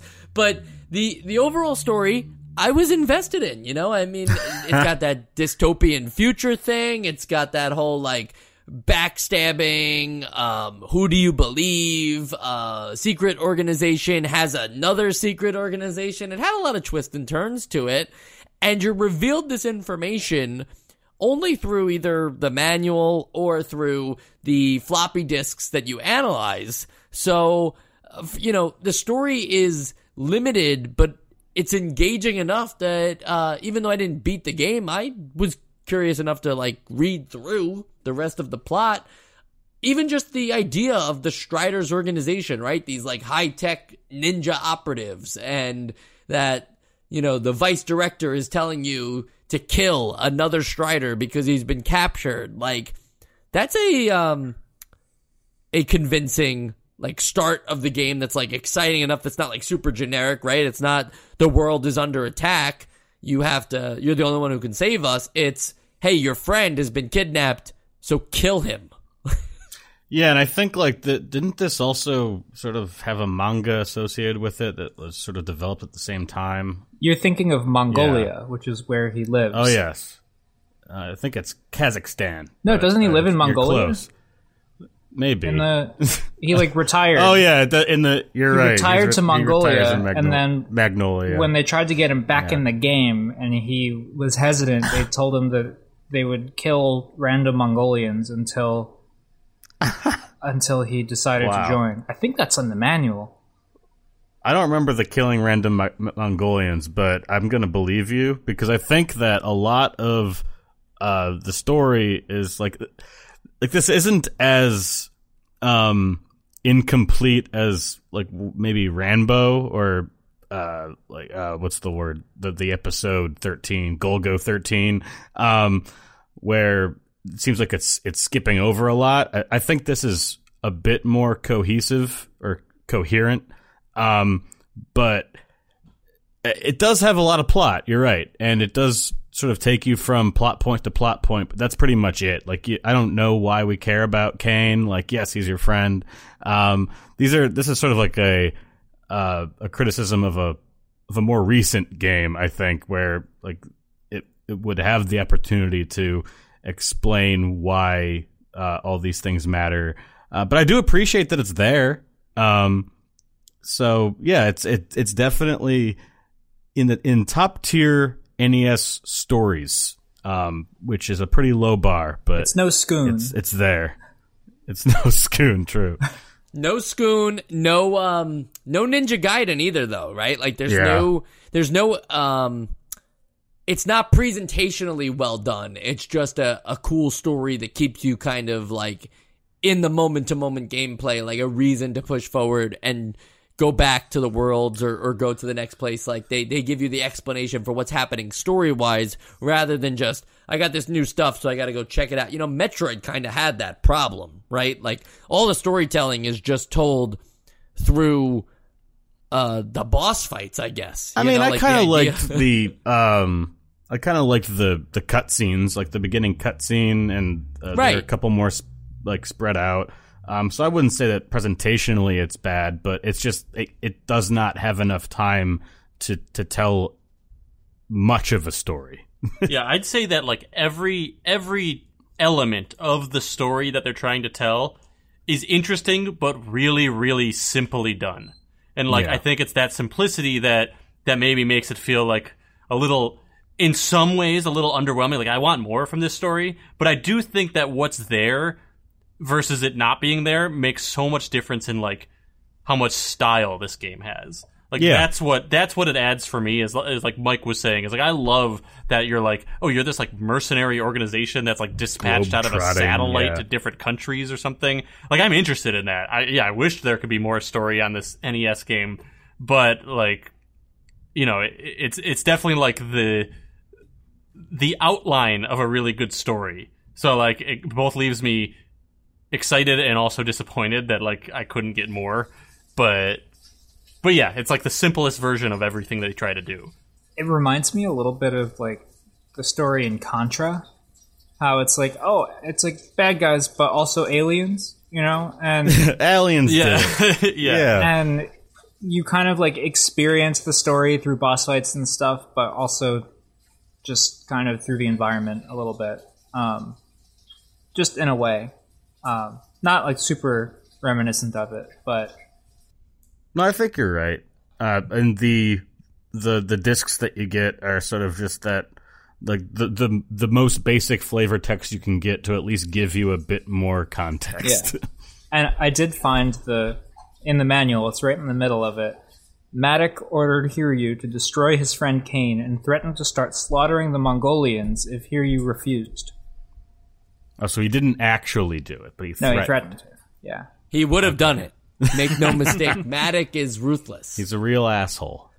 Speaking of Metroid, you know, because this is a whole thing with like, there's these I feel like enemies. Mike's the only one talking about Metroid right now. Yeah. I feel like, I know, the one guy who didn't put it on the Essential Games list. You know, the mind control weapon in this game is codenamed Zane, and then the final boss of this game is Mother Zane, and that's not really too far off from Mother Brain. It's the other end of the alphabet. But you've got to appreciate the epilogue of the game too, where I don't know if they were going for like it's not shocking or anything, but it is like a different kind of game where, he quits. He's like, I'm done with Strider. I'm done with the world. Like, he throws his sword and he's just like, I'm not fighting anymore. And I thought that was like, a different take for a video game character, right? They could have easily have just been like, he will return in Hero 2 or, Strider 2. Yeah, that is the most committed to saying there's not going to be a sequel. Yeah. Unless there is. Also, no, there is. Don't worry. We'll get to sequels and spinoffs. Passwords, though, have the best presentational value. I don't know if you guys tried this out at all. I did. But, each time that you put in a password, wherever you left off, the game ends with a brief description of what's happened so far. Next time on Dragon Ball Z. Right, exactly. It's like, I'm a fan of that. The fact that they thought of all the different types of passwords and scenarios you might wind up into, and then telling the story based on that's crazy. They even name it, like the next episode. Like it has a name. Yeah, it reminds me of Ninja Gaiden doing it with each act being its own thing, and then that was like the end of the episode, and then they'd set up the next episode. Yeah, fun stuff. I have a quick note here on the box art. It's the same guy who did the box art for Tengen Tetris with all the Soviet Union stuff. So if you don't know what the box art for Strider looks, it's probably the art for the podcast episode at the moment. And the Soviet Union apparently has nothing to do with the game, obviously, but like at the time it was close to the collapse or whatever. And this is just like the visual inspiration for what is known as the Enterprise with the mind control weapon Zane and all that. I just thought if anything, like the takeaway for me was just that like the guy from Tengen Tetris has a thing for like Soviet Union iconography. But other than that, also just weird to see any kind of Soviet Union references in a game that takes place in a dystopian future where they don't exist.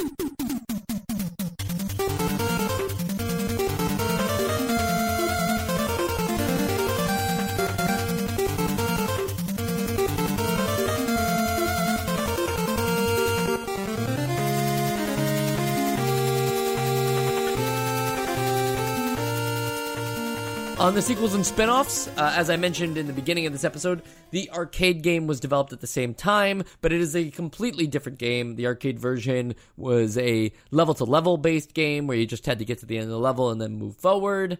In the arcade game, it's like it's a different story. It's very impressive looking. Yeah, very impressive looking too, and a lot more reliant on the combat, whereas in this game was more about exploring the worlds and all that. Just a big difference. But Strider 2, Roman numeral 2, was a European-developed sequel to Strider without Capcom, without Nintendo systems. So it was just like a different team being like, we want to make a sequel to Strider. And they did.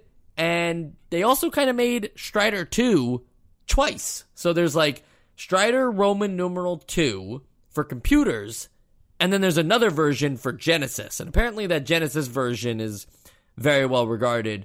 But that's not the only instance of Strider 2. So forget that they made Strider Roman numeral 2 twice. They also made Strider 2 in like Strider as well? Yeah, Strider 2. Number 2 instead of Roman numeral 2. This one is made by Capcom in 1999. It came out for the arcade and for the PlayStation, and it is set 2,000 years after Strider. So what I would imagine is 4,048. And I don't know why they had to go so far ahead. Like the dystopian future of 2048 already looked pretty futuristic, but it's the same villain. And again, it's a clone of the main character. So why even bother? Like, just make it the same character or whatever. I guess they really wanted to commit. No, this is not plausible unless it's 2,000 years into the future. Yeah. Right, and because we all know that he quit being a member of Strider at the end of Strider 1, so there's no way he would ever return to work. That's just unfathomable. Not in 1,000 years, he said. Yeah. Then you have Strider, no numbers whatsoever, in 2014, which is a reboot of this NES game, but for the PS3 360 generation. It is wow. 2.5D, so it's not like a 3D action adventure exploration Ninja Gaiden-esque game, Ninja Gaiden being the Xbox games. It's not like that at all. It's basically like this version of Strider, with a little more story fleshed out and a little more gameplay and obviously a lot longer. Are there as many slopes? There are just slopes slope. in It's the just game. slope. I can confirm that. I can't That's confirm good. the number of slopes, but I was excited to see them there. Of course, you know, in 2014, they had figured out slopes a little better. Super Mario World had really fleshed out the idea of what slopes could do in terms of platformers. And that's really it for Strider. There is an unofficial sequel to Strider known as Osman, which was a 1996 arcade Osman? game. Osman, O-S-M-A-N, not Assman. Okay. And it's only an unofficial sequel in the sense that it is all of the guys who worked on Strider for the NES, or maybe for the arcade, actually. Don't quote me on that. But they left Capcom. They're no longer working for there. So they're like, hey, what if we made a game that was like Strider? Doesn't take any of the plot elements, obviously, but just is in that same vein. And they made Osman. So people itching for more Strider can always check that out. Of course, he's also in every Marvel vs. Capcom game. He's in a ton of fighting games for that matter. So that's probably where people know him more than this obscure NES game, right? Is like they probably know him as the guy who has the he's got like a bandana over his face, you know, like the way a cowboy wears it, and he's got a large sword. That's probably how people know him in the Marvel vs. Capcom games rather than Strider. But he's also in the Japanese-only tactical role-playing game Namco X Capcom instead of, you know, Marvel or anybody else, which is a damn shame that we don't have this game, right? Like, it's not a fighting game. It's Japanese-only. It requires so much knowledge of Japanese language, and yet we'll never know how the Namco and Capcom characters got involved together because it was never ported to English. Huh.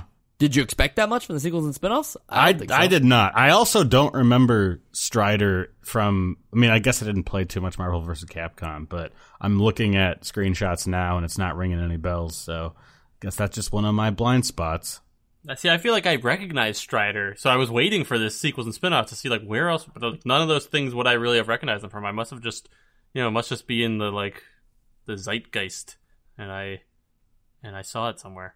But, like, okay, so that bandana thing that I was describing over his mouth is part of, like, his cape, I imagine, from the pictures I'm looking at. But that's just not in this version. So I feel like they just don't like this NES version, even though they put, like, a lot of effort into it and developed it like it's a completely original game alongside the arcade game.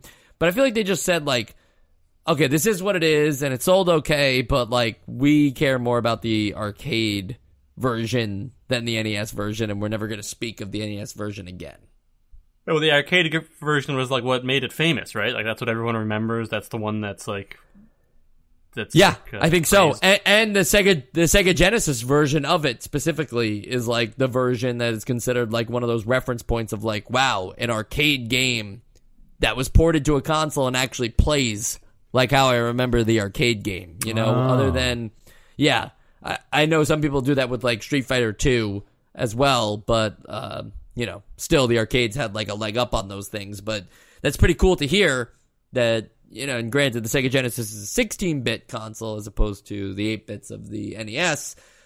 But nevertheless, if you want to check out Strider, the arcade version, you don't need to find it at the arcades. You can just find a copy on Sega Genesis and call it a day. We're going to call it a day, but not so quickly. We have one big thing to do. We've done it 199 times, and we're going to do it for the 200th right now. It's a little thing we're building called the Essential Games List. Joe, you first. All right. Well, it's no secret that I really liked this game. I've been pretty high on it. It gave me the same type of feeling that I had when we played. Of course, now I'm forgetting the name. when we played drum roll. Give me a second. I know what game I'm talking about. I was just thinking about it. We mentioned it at Rygar. When we played Rygar. And I loved Rygar. And the reason it gives me that feeling is A, because it's like this bite-sized experience, but also it's an adventure. It feels like just the progress and the adventure of it feel really good. And I like the game design. I like what they tried to do with the motion. Yes, they fell short sometimes. But I think like even the story that's incorporated in it makes me want to like get in and complete it. It makes me feel like a reason to do that. And I also think that yes, it's a little bit of an easy game, I think, compared to most of these NES games, but it's still an NES game. It's still, it's still going to give you a little bit of challenge.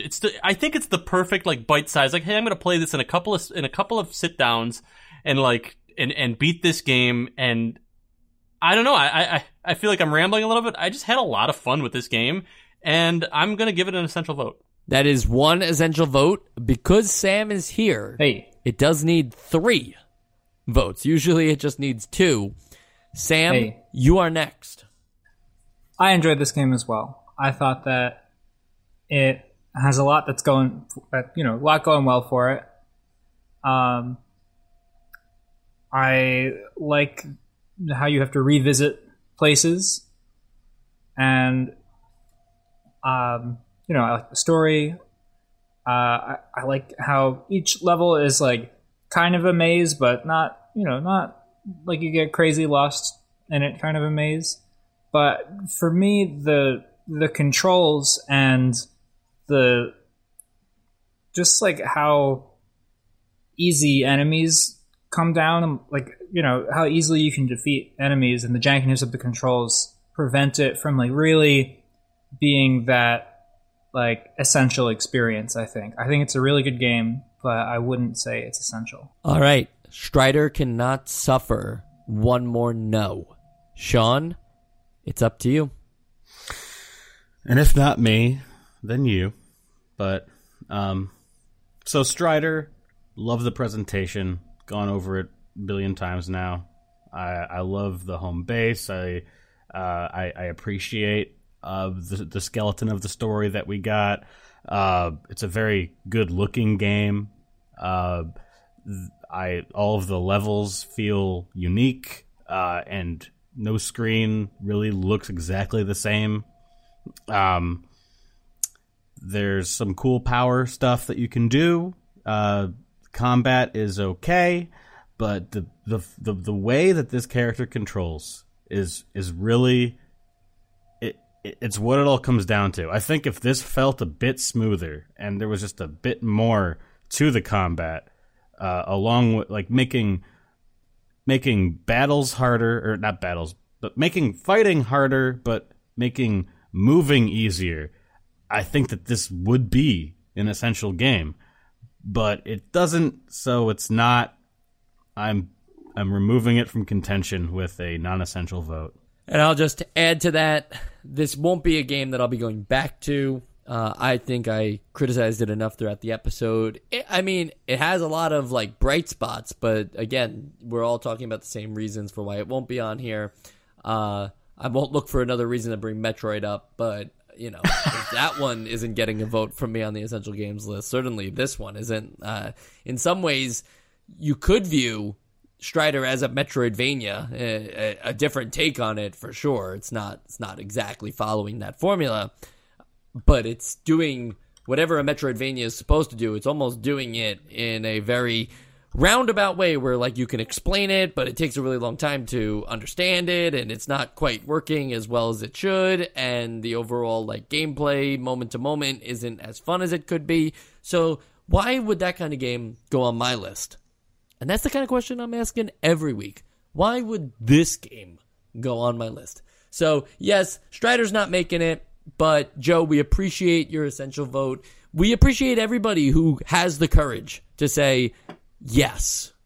But we also appreciate those who say no. It's a good balance. Yes and no, good balance.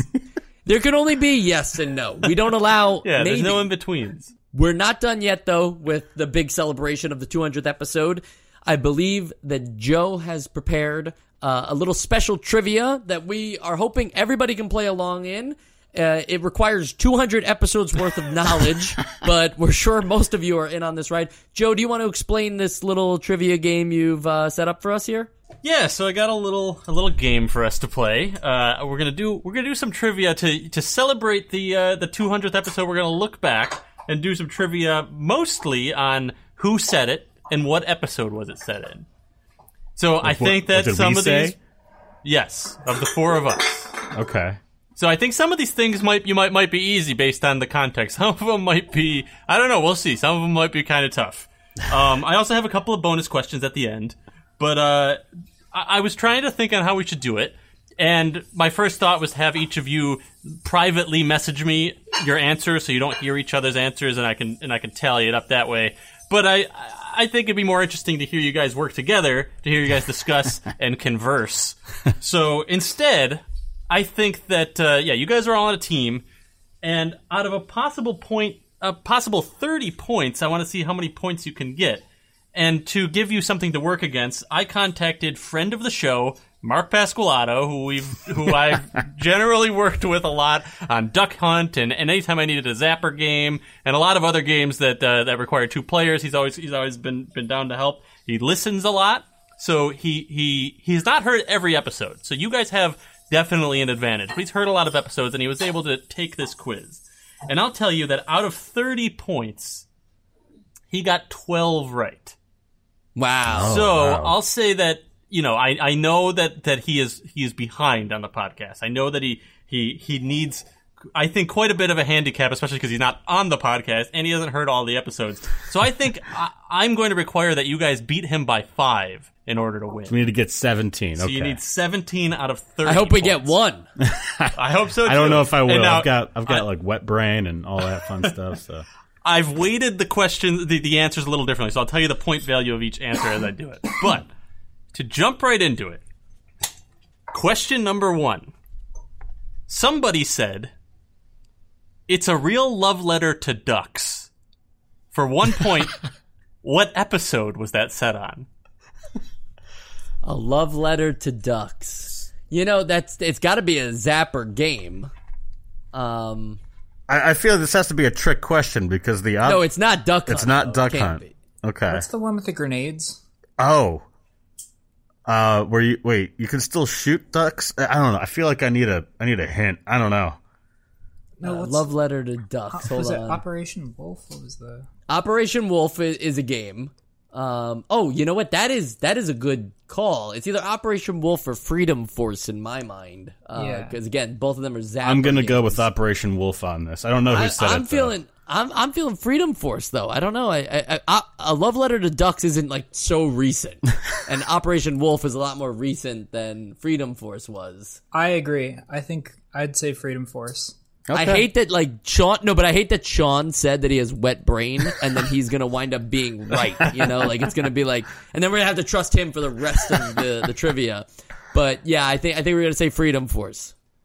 Okay, well, I wanted the first question, to be a simple one. So I think you guys might have overthought it a little bit. The answer is Duck Hunt. Okay. Who said it? Well, now that's for 1 more point. Who said it? Well, that was Joe. Okay. Is No. everyone- Well, no, I mean, say it, but I want to talk about it, but I think that, Joe is the one. I don't feel like it was Joe. I feel like it was Sam. It sounds like something I would say, but I don't remember saying it. I don't remember saying it either. Love letter to... But also, well, Duck Hunt was a long time ago.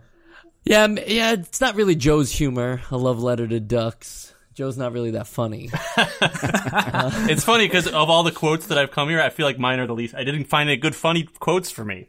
Next time I'll go find the funnier quotes. Yeah. Maybe it is Sam then in that case. I'll say me. I was like, this sounds like something I would say. Final answer?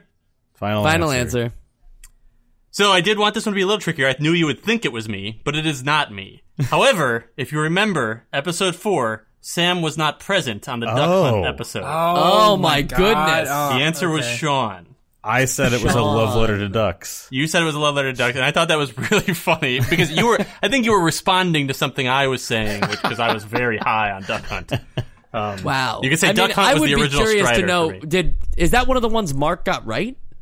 Mark got the game correct, but who said it wrong? He also said Sam. Oh, no, I think he said you, Mike. Okay. I would never say a love letter to ducks, Mark. Let's be real. Mark thought because I didn't specifically say love letter to ducks to him, it couldn't be me. Got it. Okay, well, what's next? What do you got? All right, question 2. Still, well, I'll tell you this. It's still about Duck Hunt, so no points available there. Who said, should I play Duck Hunt when I have access to Life is Strange? I know That this sounds one. like Mike. I'm gonna let That's gotta be me. That's gotta definitely be me. Mike. Strange. Final answer? Yes. Yes, it is Mike. I actually, that is one of the only lines I remember from that show. I thought that was also very funny. Okay, number 3. You're getting dangerously close to a DDR. By dangerously, I don't mean negatively. It's the rare positive form of dangerous. Who said that, or what episode? So let's start with what episode for 1 point. Okay, well, There were games that we called like rhythm games. yes, yeah. I think that is Mike Tyson's Punch-Out, the DDR thing. That's just my opinion. That sounds And he- familiar. You know, like, I feel like it's a trick to think, because, you know, we were in our own heads here. We were thinking that it was a different Zapper game than Duck Hunt. I feel like it wouldn't be one of the Power Pad games where we always talked about DDR. And that's why I'm thinking, similar to Sam's point about rhythm games, I was always calling Mike Tyson's Punch-Out a rhythm game. Yeah. Yeah, this one I'm completely stumped on right now, so I'm gonna go with you guys. Okay, Mike Tyson's Punch-Out. It was Dance Aerobics. Power Pad game. DDR, you know? Damn it. We're so bad. We're in our own heads here. Okay, and who said it for 1 point? You're getting I don't think I dangerously was in close that to a one. DDR. By dangerously, I don't mean negatively. It's the rare positive form of dangerous. Well, Sean, it's either you or me. That sounds like a Sean. I I wasn't there don't for this know one. what the context of that is. Like a dangerous DDR. I feel like it's me, but would he really pick 2 quotes that are me back to back? Maybe that's what he wants me to think. Yeah, I feel like that's a me thing. That's know? a Like, you we're thing. Yeah, okay, me. It was me. I'm sorry, some of these, like, I feel like are just almost impossibly hard. So, yeah. No, this is fine. It's funny, though, to think about how little we know our own show. Okay, new game. I mean, you know, it's not Dance Aerobics again. If you say vroom loud enough, you might think you are racing. Okay, maybe no, because you actually are racing an RC Pro-Am. What about Rad Racer? Yeah, Rad Racer I was thinking of. And so this if I guess doesn't matter what you go first, but if you go if you guess the game first, that's worth 2 points because this is a toughie. So That makes me think it's not framing Rad Racer. itself as a racing game or at least a car game. But it's is not. it is it Skate or Die maybe? Vroom? Because there's like a race in it. No, I don't know. No, Probably not that one. impossible. I need you guys Maybe, to, like, I to don't know. at least spark some life. Spy Hunter? Oh, Spy Hunter. Yeah. Now, I like that. I'll be fine saying that, knowing we're wrong. But Yeah, at I don't least think we that's gave it, but it sounds college like effort. it sounds like a good guess. All right, Spy Hunter. It's Cycross. What the hell is Ooh. Psycho? Oh, that. Oh, okay, come on, yeah. with the motorcycle. Yeah, no, I Yeah. got it. But who Okay, said it? and for who 1 said point? it? That was a Sean thing. Sean said that. Sean? Yes. Everyone? Yeah. Sure. It was Mike. What the heck? If I say vroom, I would never say vroom ever. No, you Vroom say is it. not in my vocabulary. I just heard you say vroom before we started recording. Vroom, vroom. No, I was saying zoom. I was doing the zoom, zoom, zoom. Well, a lot Those of little listeners commercials. comment on the sounds in the background, the New York sounds. That's usually just Mike under his breath going vroom. Right. It's not actual cars outside. Okay, number 5. And in this, there's a name of a character that I'm going to just refer to as he. I won't say the name because it'll give away the game. Sure. but I think he had a worm that went to the moon at some point, which is pretty cool that a worm did that. Oh, this is in the this was the Sesame Street ones. Oh, that's It a was good Elmo's one. worm. Yeah. Okay. I don't recall. I like that. Sesame Street. What was it? It was 1, 2, 3. Yeah, Or was Sesame it Street. ABC? No. You played ABC early. It was that we only played 1, 2, 3. Okay, so Sesame Street 1, 2, 3. Yes, it was. Oh, thank goodness. And who said it for 1 point? I think this could was be me, anyone, but yeah. I'm not sure. All right, let's say Sam. Correct. Hey, Wow, All right. Sam. You know that's why you knew it though. What, we right got away, 3 too, points 'cause right you now? know what you You say. have 4 Yeah. points right now. it's like, who else has a worm on the moon? It's Elmo. All right. 4 points. Next question. You want... So this is also, again, in reference to Sesame Street 1, 2, 3. okay. You want the child to hit that one little button? Those fingers aren't attached to anything yet. That's got to be me. That does right? sound like Mike. I was fighting about the menu. Yeah, Mike does get very confrontational. You were defending the menu a little too much, if you want me to be honest. Yeah, there was definitely a fight between both of you. I think both parties were involved. Yes, me and you were fighting a lot in that episode. It was not a friendly day on Sesame Street. I doubt it. Yeah, I just think that this is a hill that you would die on. So Okay, so yeah, you want the child to hit those buttons. What was the exact quote? You want the child to hit that one little button? Those fingers aren't even attached to anything yet. Yeah, that's me. That sounds like Mike.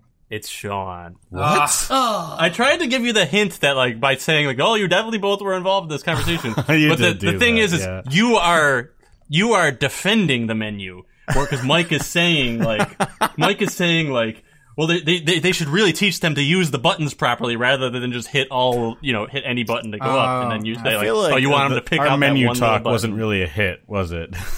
What's that? I don't know. All right. Number 8. Well, I'm sorry. That's actually the wrong number. Forget the numbers. Next question. I mostly watched the Kablooa Saga, and then I watched a lot of the Garbanzo Chronicles. For 2 points, what game? I have no idea. that sounds like you made it up right now. I don't think I was. I don't think I was on whatever this one was. It sounds like Joe. I'm gonna go with Wait, Joe. The Kablooa Saga, and then the... Oh, wait, no, you know what? I know what it's from. Do I have to say what game it's from? Oh yeah, let's do that first. Game for 2 That's points, person for 1 point. That's got to be that Dragon Ball game, right? What was that called? It was called... Oh yes, It wasn't called Dragon something Ball. Dragon Power. Dragon Power. Dragon Power, yes. Yeah. And that had, like, weird names and stuff like that. Yeah. Dragon Power. It is Dragon Power. Hell yeah. Yes! And who Hell said yeah. it? That's 2 points. Who said it? That's, again, you know... It's Joe. I feel like it has to be Joe because you were the answer to the last one, and I feel like Joe just doesn't do that. He doesn't do repetitive things. Sounds like a you thing, but I'm going to say Joe as well. So, Joe, is it you? It is me. Because I Hooray. had not watched any Dragon Ball, and you guys were talking about all the different sagas and chronicles you watch, so I just made a couple up to feel included. I love it. All right. Next question. You guys know that little plastic fishing game where you have a little fishing pole that has a magnet on it, and all the fish have little magnets in their mouths, and when you wind it up, they open their mouths? That game is so much better than this game. I'm sure that was me because I know exactly what I picture that in my head. All right, so let's go Sam for the 1 point. Correct. And for Okay. 2 points? Now, Sam, oh boy. But the thing is, like, I don't know if it was in reference to a fishing game or to Yeah. just like a bad game. Were you on the Friday the 13th episode? Yeah, but I don't think it was that one because that one at least Okay. had depth. Do we think maybe it was spoken of in the context of a non-game, like Oh, like a Rob game. a Rob game? I don't know. Not a Rob game, definitely not. Okay. Ooh, this is I tough. think this is yeah. a little bit more recent, but not like super recent. When was the last time you thought about that fishing game? Probably when I said that. Okay, yeah, no, I know. So when was that? Like a year ago, 2 years ago? I don't know. I feel like if I pulled up a list of episodes, I could maybe. No, But I'm not going to do that and cheat. I would say probably What about man. Wheel of Fortune? Were you on the Wheel of Fortune episode? I don't think so. That was a bad game. Yeah, but I don't think this it was- would draw that conclusion. I think this was got it. after my first hiatus. We I don't know. abstain. All right. Sam, it's up to you to pick a game that you remember being on an episode for and just saying it, don't 'cause make we me do won't that. we won't be upset with you. No, we won't be upset with you. No, You must do it though. but it's like Bomberman. it's a bad game though. Yeah, I know. Um, Amagon. I liked Amagon. You weren't. I liked Oh, Amagon, okay. so that was Yeah, wait. What's that other game? With the Russian guy. Russian The attack. Russian guy? No. Shoot. It was like right after Best of 87 or Best of 88. I think it was right after Best of 87. It was, Karnov. Oh. Were you on Karnov? That was pretty early. I don't know. I think. No, All right. I don't know. Let's do Should I Karnov. say Karnov? Let's just Yeah, do Karnov. It's not. I don't, Karnov, no. Sam, it was a Rob game. It was Stack oh Up. no! See? I was sure it wasn't. Wet brain. Got it right. Wow. And now I Let have the wet Sean's brain. wet brain It's contagious. get some. Yeah, he's got thunder. It's contagious over internet. All right, what right. do you got? Next question. You guys have 8 points right now, just for the record, too. Ooh, All okay. right.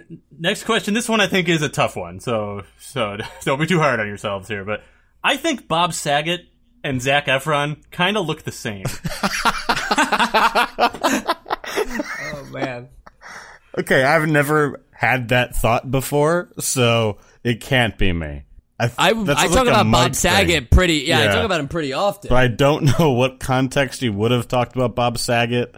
Was there an American Funniest Home Videos game? No. That'd be a fun game. Yeah, that's though. okay. So let's say it's me. I'm saying it's you. Yeah. It's Sean. What? Wow, Sean, you can't even remember your own thoughts. I don't And, think all right, I've ever let me thought give you about... Oh, okay. Let me think of the context a little bit more to maybe give you a little bit of a hint towards the game, because this one's like a little unfair because there's just like no context in it at all. I'm trying to remember exactly what brought this up. And, all right, you know what? I'll just give you a different hint. See, this game is not any like of the traditional game genres we usually play. It's trying to do something unique. I don't know if that's enough of a Lunar hint. Pool. So maybe this is Wheel of Fortune? So, like to give you the hint, like to say Lunar Pool, I would consider that like Wait some a sort of like second. sport Okay. game or something. It's so the- I would eliminate that. Why aren't you listening to Joe's hints? No. I hear it. I think it's the game. It's like a word that shouldn't be like suddenly. It's like a trivia game and also it's like a party game. Oh, right.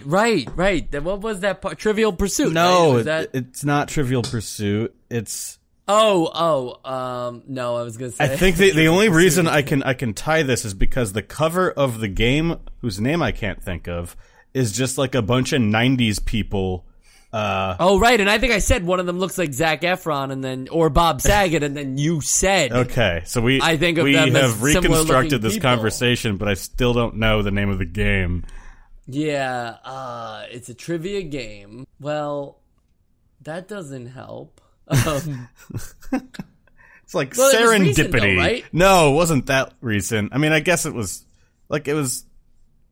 maybe a year ago. Oh, so it's before it's 1988 then. Maybe. I'm on the edge of my seat right now. I gotta tell you guys that Okay, it's killing me. It's not. It's like one word. Da-da-da-da-da. Or Oh, wait, it's like a board game too, right? Remember we thought it was going to be a board game? yeah, I don't know if it is a board game in real life. No, it's not. Like no, there is a Taboo. No, it's not that's, Taboo. No, that's a different game. Never mind. Oh god. Different thought. Oh man. Rare made this game. I'm so tempted to just. Oh, wait a minute. Joe gave us a hint. Okay. Joe said he's on the edge of his seat. Anticipation.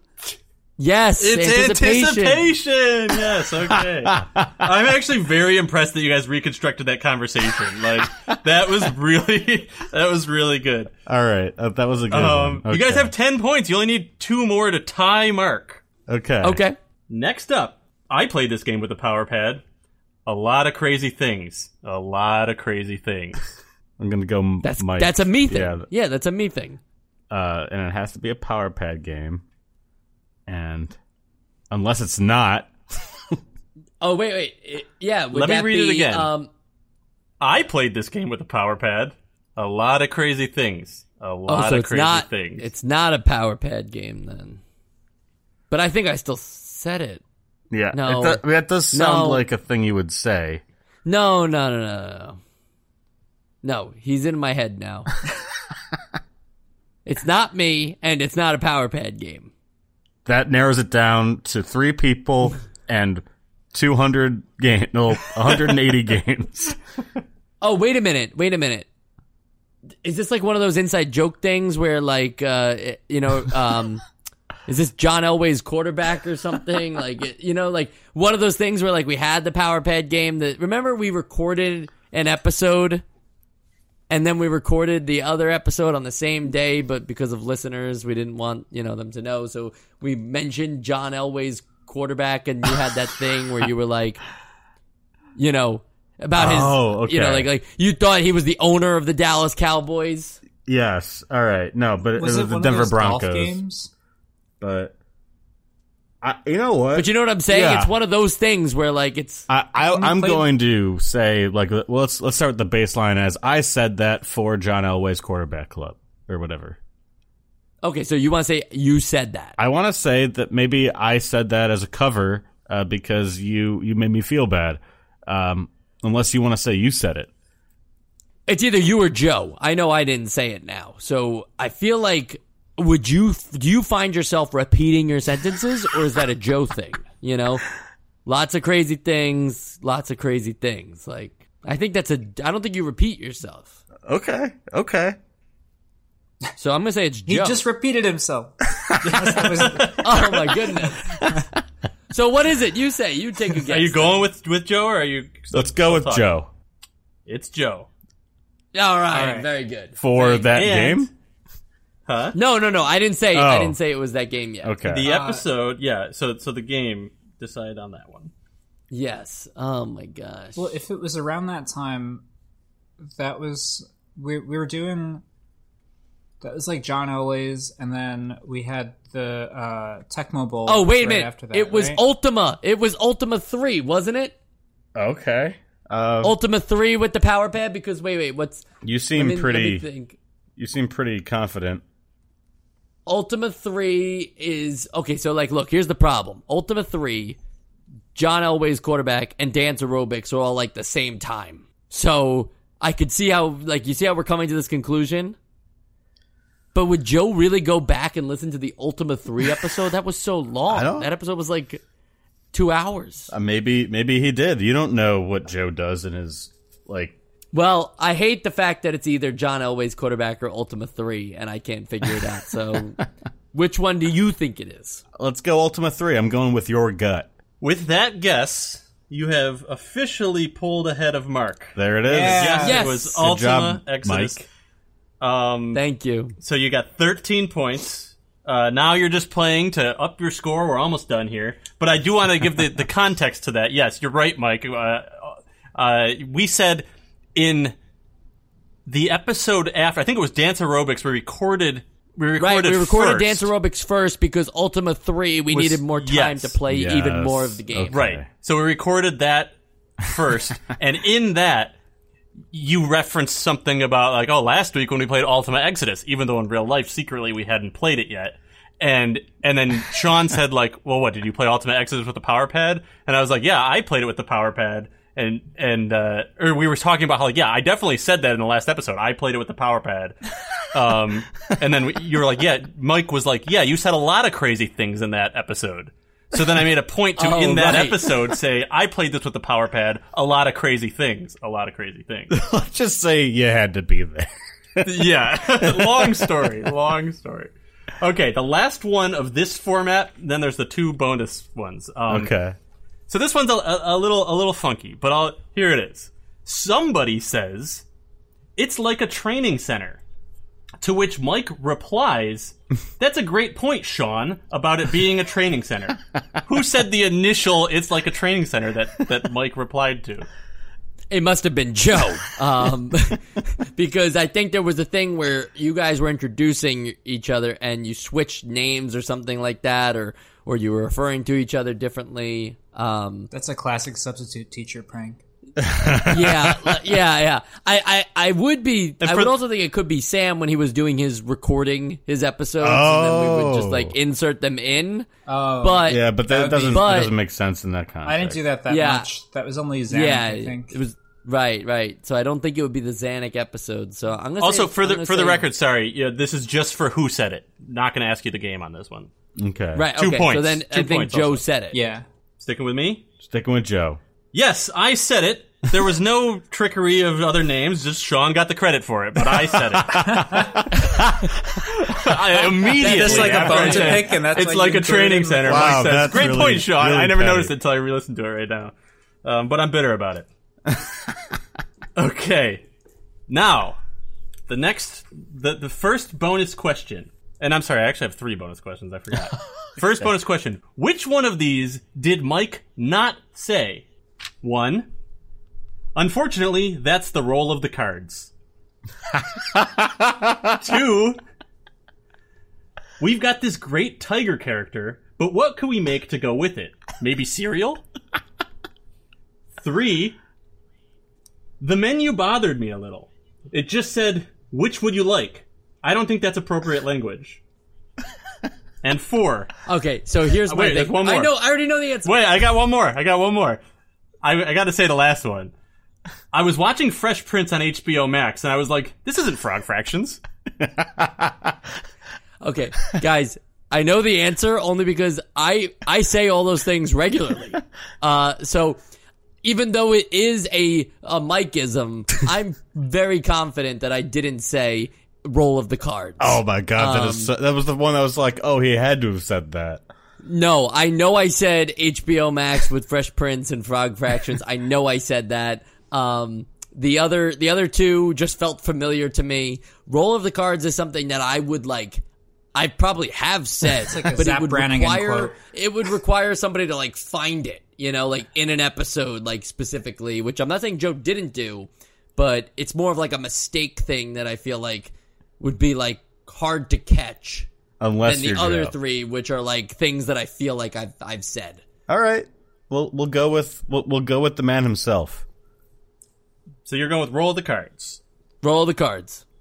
You did say roll of the cards, actually. Oh no! Oh my God. And here's the thing: you said it and immediately realized and laughed and said, "Oh, roll of the cards!" Like you realized what you said.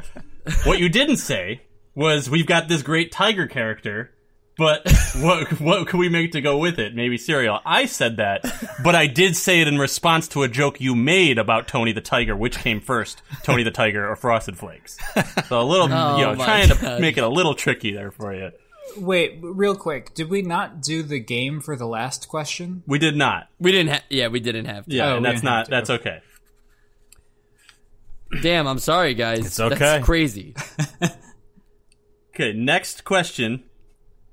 Which episode did we not mention Mousetrap and that we never actually play Mousetrap, we just build it? Of these 4 episodes, which one did we not mention that? That is crazy. And mind you, I just was randomly listening to random parts of episodes, and I caught this 3 times that we mentioned this. Not episodes that were anywhere near each other. Okay. Anticipation, Paperboy, Amagon, Othello. I think that it was me who said that you always set it up and you don't play it. And I don't think I was on the Othello episode. So that's what I would guess. But we've all said it, trust me. Yeah. It's my thought as well. So I'm actually thinking it's the Amagon episode. Which one is Amagon again? It's the one with the, like, you build a transformer, right? No, Amagon's the one where you're running through the jungle, right? Oh, Your guy right. turns into yeah. the giant I still don't know what game Amagon. it is. Yeah, he's like a weak, scrawny little kid, but he has a gun, and then his power up makes him worse because he can only punch. Wow, I really want that to be a back of the box of something. I have no idea. Wow, I hate that it's probably not Amagon, but the other three all like have a reason to bring up Mousetrap. Yeah, in a way. You know, like I think Othello Paperboy is has is a red herring. That's what I know, but like I couldn't make a guess on the other three. Like they all have legitimate reasons for why we bring them up, except for Othello, I guess. Like I guess I could hear myself saying like Othello is more fun than or less fun than setting up Mousetrap and not playing it. I'm still gonna say Amagon, but feel free. I think I it's suck Othello, at this game. but Sean, you're the tiebreaker. Who do you believe more? I guess I'll lean Amagon. Yeah, I'm gonna lean Amagon. I don't know at all. All right, going with Amagon. yeah. Yep. It was Paperboy. Oh, Damn. Whoa.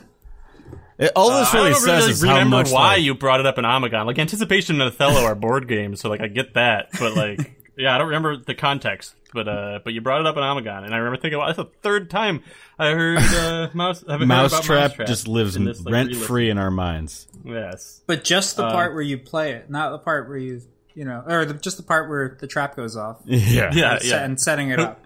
Not and who actually knows how playing many it. other episodes that I didn't listen to this week that you might have mentioned it in. All right.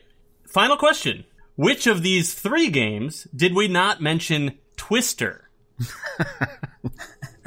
Stack Up, Stadium Events, Dance Aerobics. Well, Stack Up. It's gotta be Stack Up. I feel pretty confident about Stack Up. Unless there's Answer? a fourth one. Yeah, okay. No, you mentioned it in Stack Up. You did not mention it in Stadium Events. Really? Oh. Well, wow, this is crazy. This is... But we just... How are the listeners say doing? things. You guys should let us know on Twitter how you guys are doing. I guess we And, don't really put a lot of thought into what we say. Yeah, and also some of these were like very, very like obscure. But 15 out of 30. That's a good 50% with the curve. You've passed. I don't know, the curve... Okay. I thought the curve was we had to hit 17. Yeah, I don't know. I don't remember the curve. Yeah, who cares? Who cares? You passed. The point is we scored You 15 beat points, Mark. which is incredible. Yeah. Yeah. Good job, guys. Well, yeah. Thanks for bearing with me. That went on a little long, but that was fun. Yeah, it's all great. I threw this all in the post show. Good. Yeah, that was actually really fun to hear you guys work through it and like be gritting my teeth when you say it and then move past it or get close to it. We should do this more often. Yeah. I love the trivia, and we'll be sure to play more games, hopefully NES games, Nintendo games specifically, maybe in chronological order, maybe with a vote on whether they wind up on a thing called the Essential Games list. And if we do something like that, it will definitely post on wherever you listen to podcasts every Friday at 8 a.m. Eastern Time. I don't do time zone math, so do your own. But yeah, it always happens then. It's going to keep happening. This is only episode 200. We've got like 700 total, so we're going to keep banging them out. And hey, if you're one of those new people who's like, hey, I'm interested in another podcast from these guys, I'll listen to Nostalgia Bites, BYTE, but they are BITE sized episodes. Hey. You can do that on Patreon for $5 a month. Again, link in the show notes, link on our Twitter, and soon to be link on our newly found website, which is very exciting. Everybody can join us for episode 201 next Friday for Super Dodgeball. We'll see you then.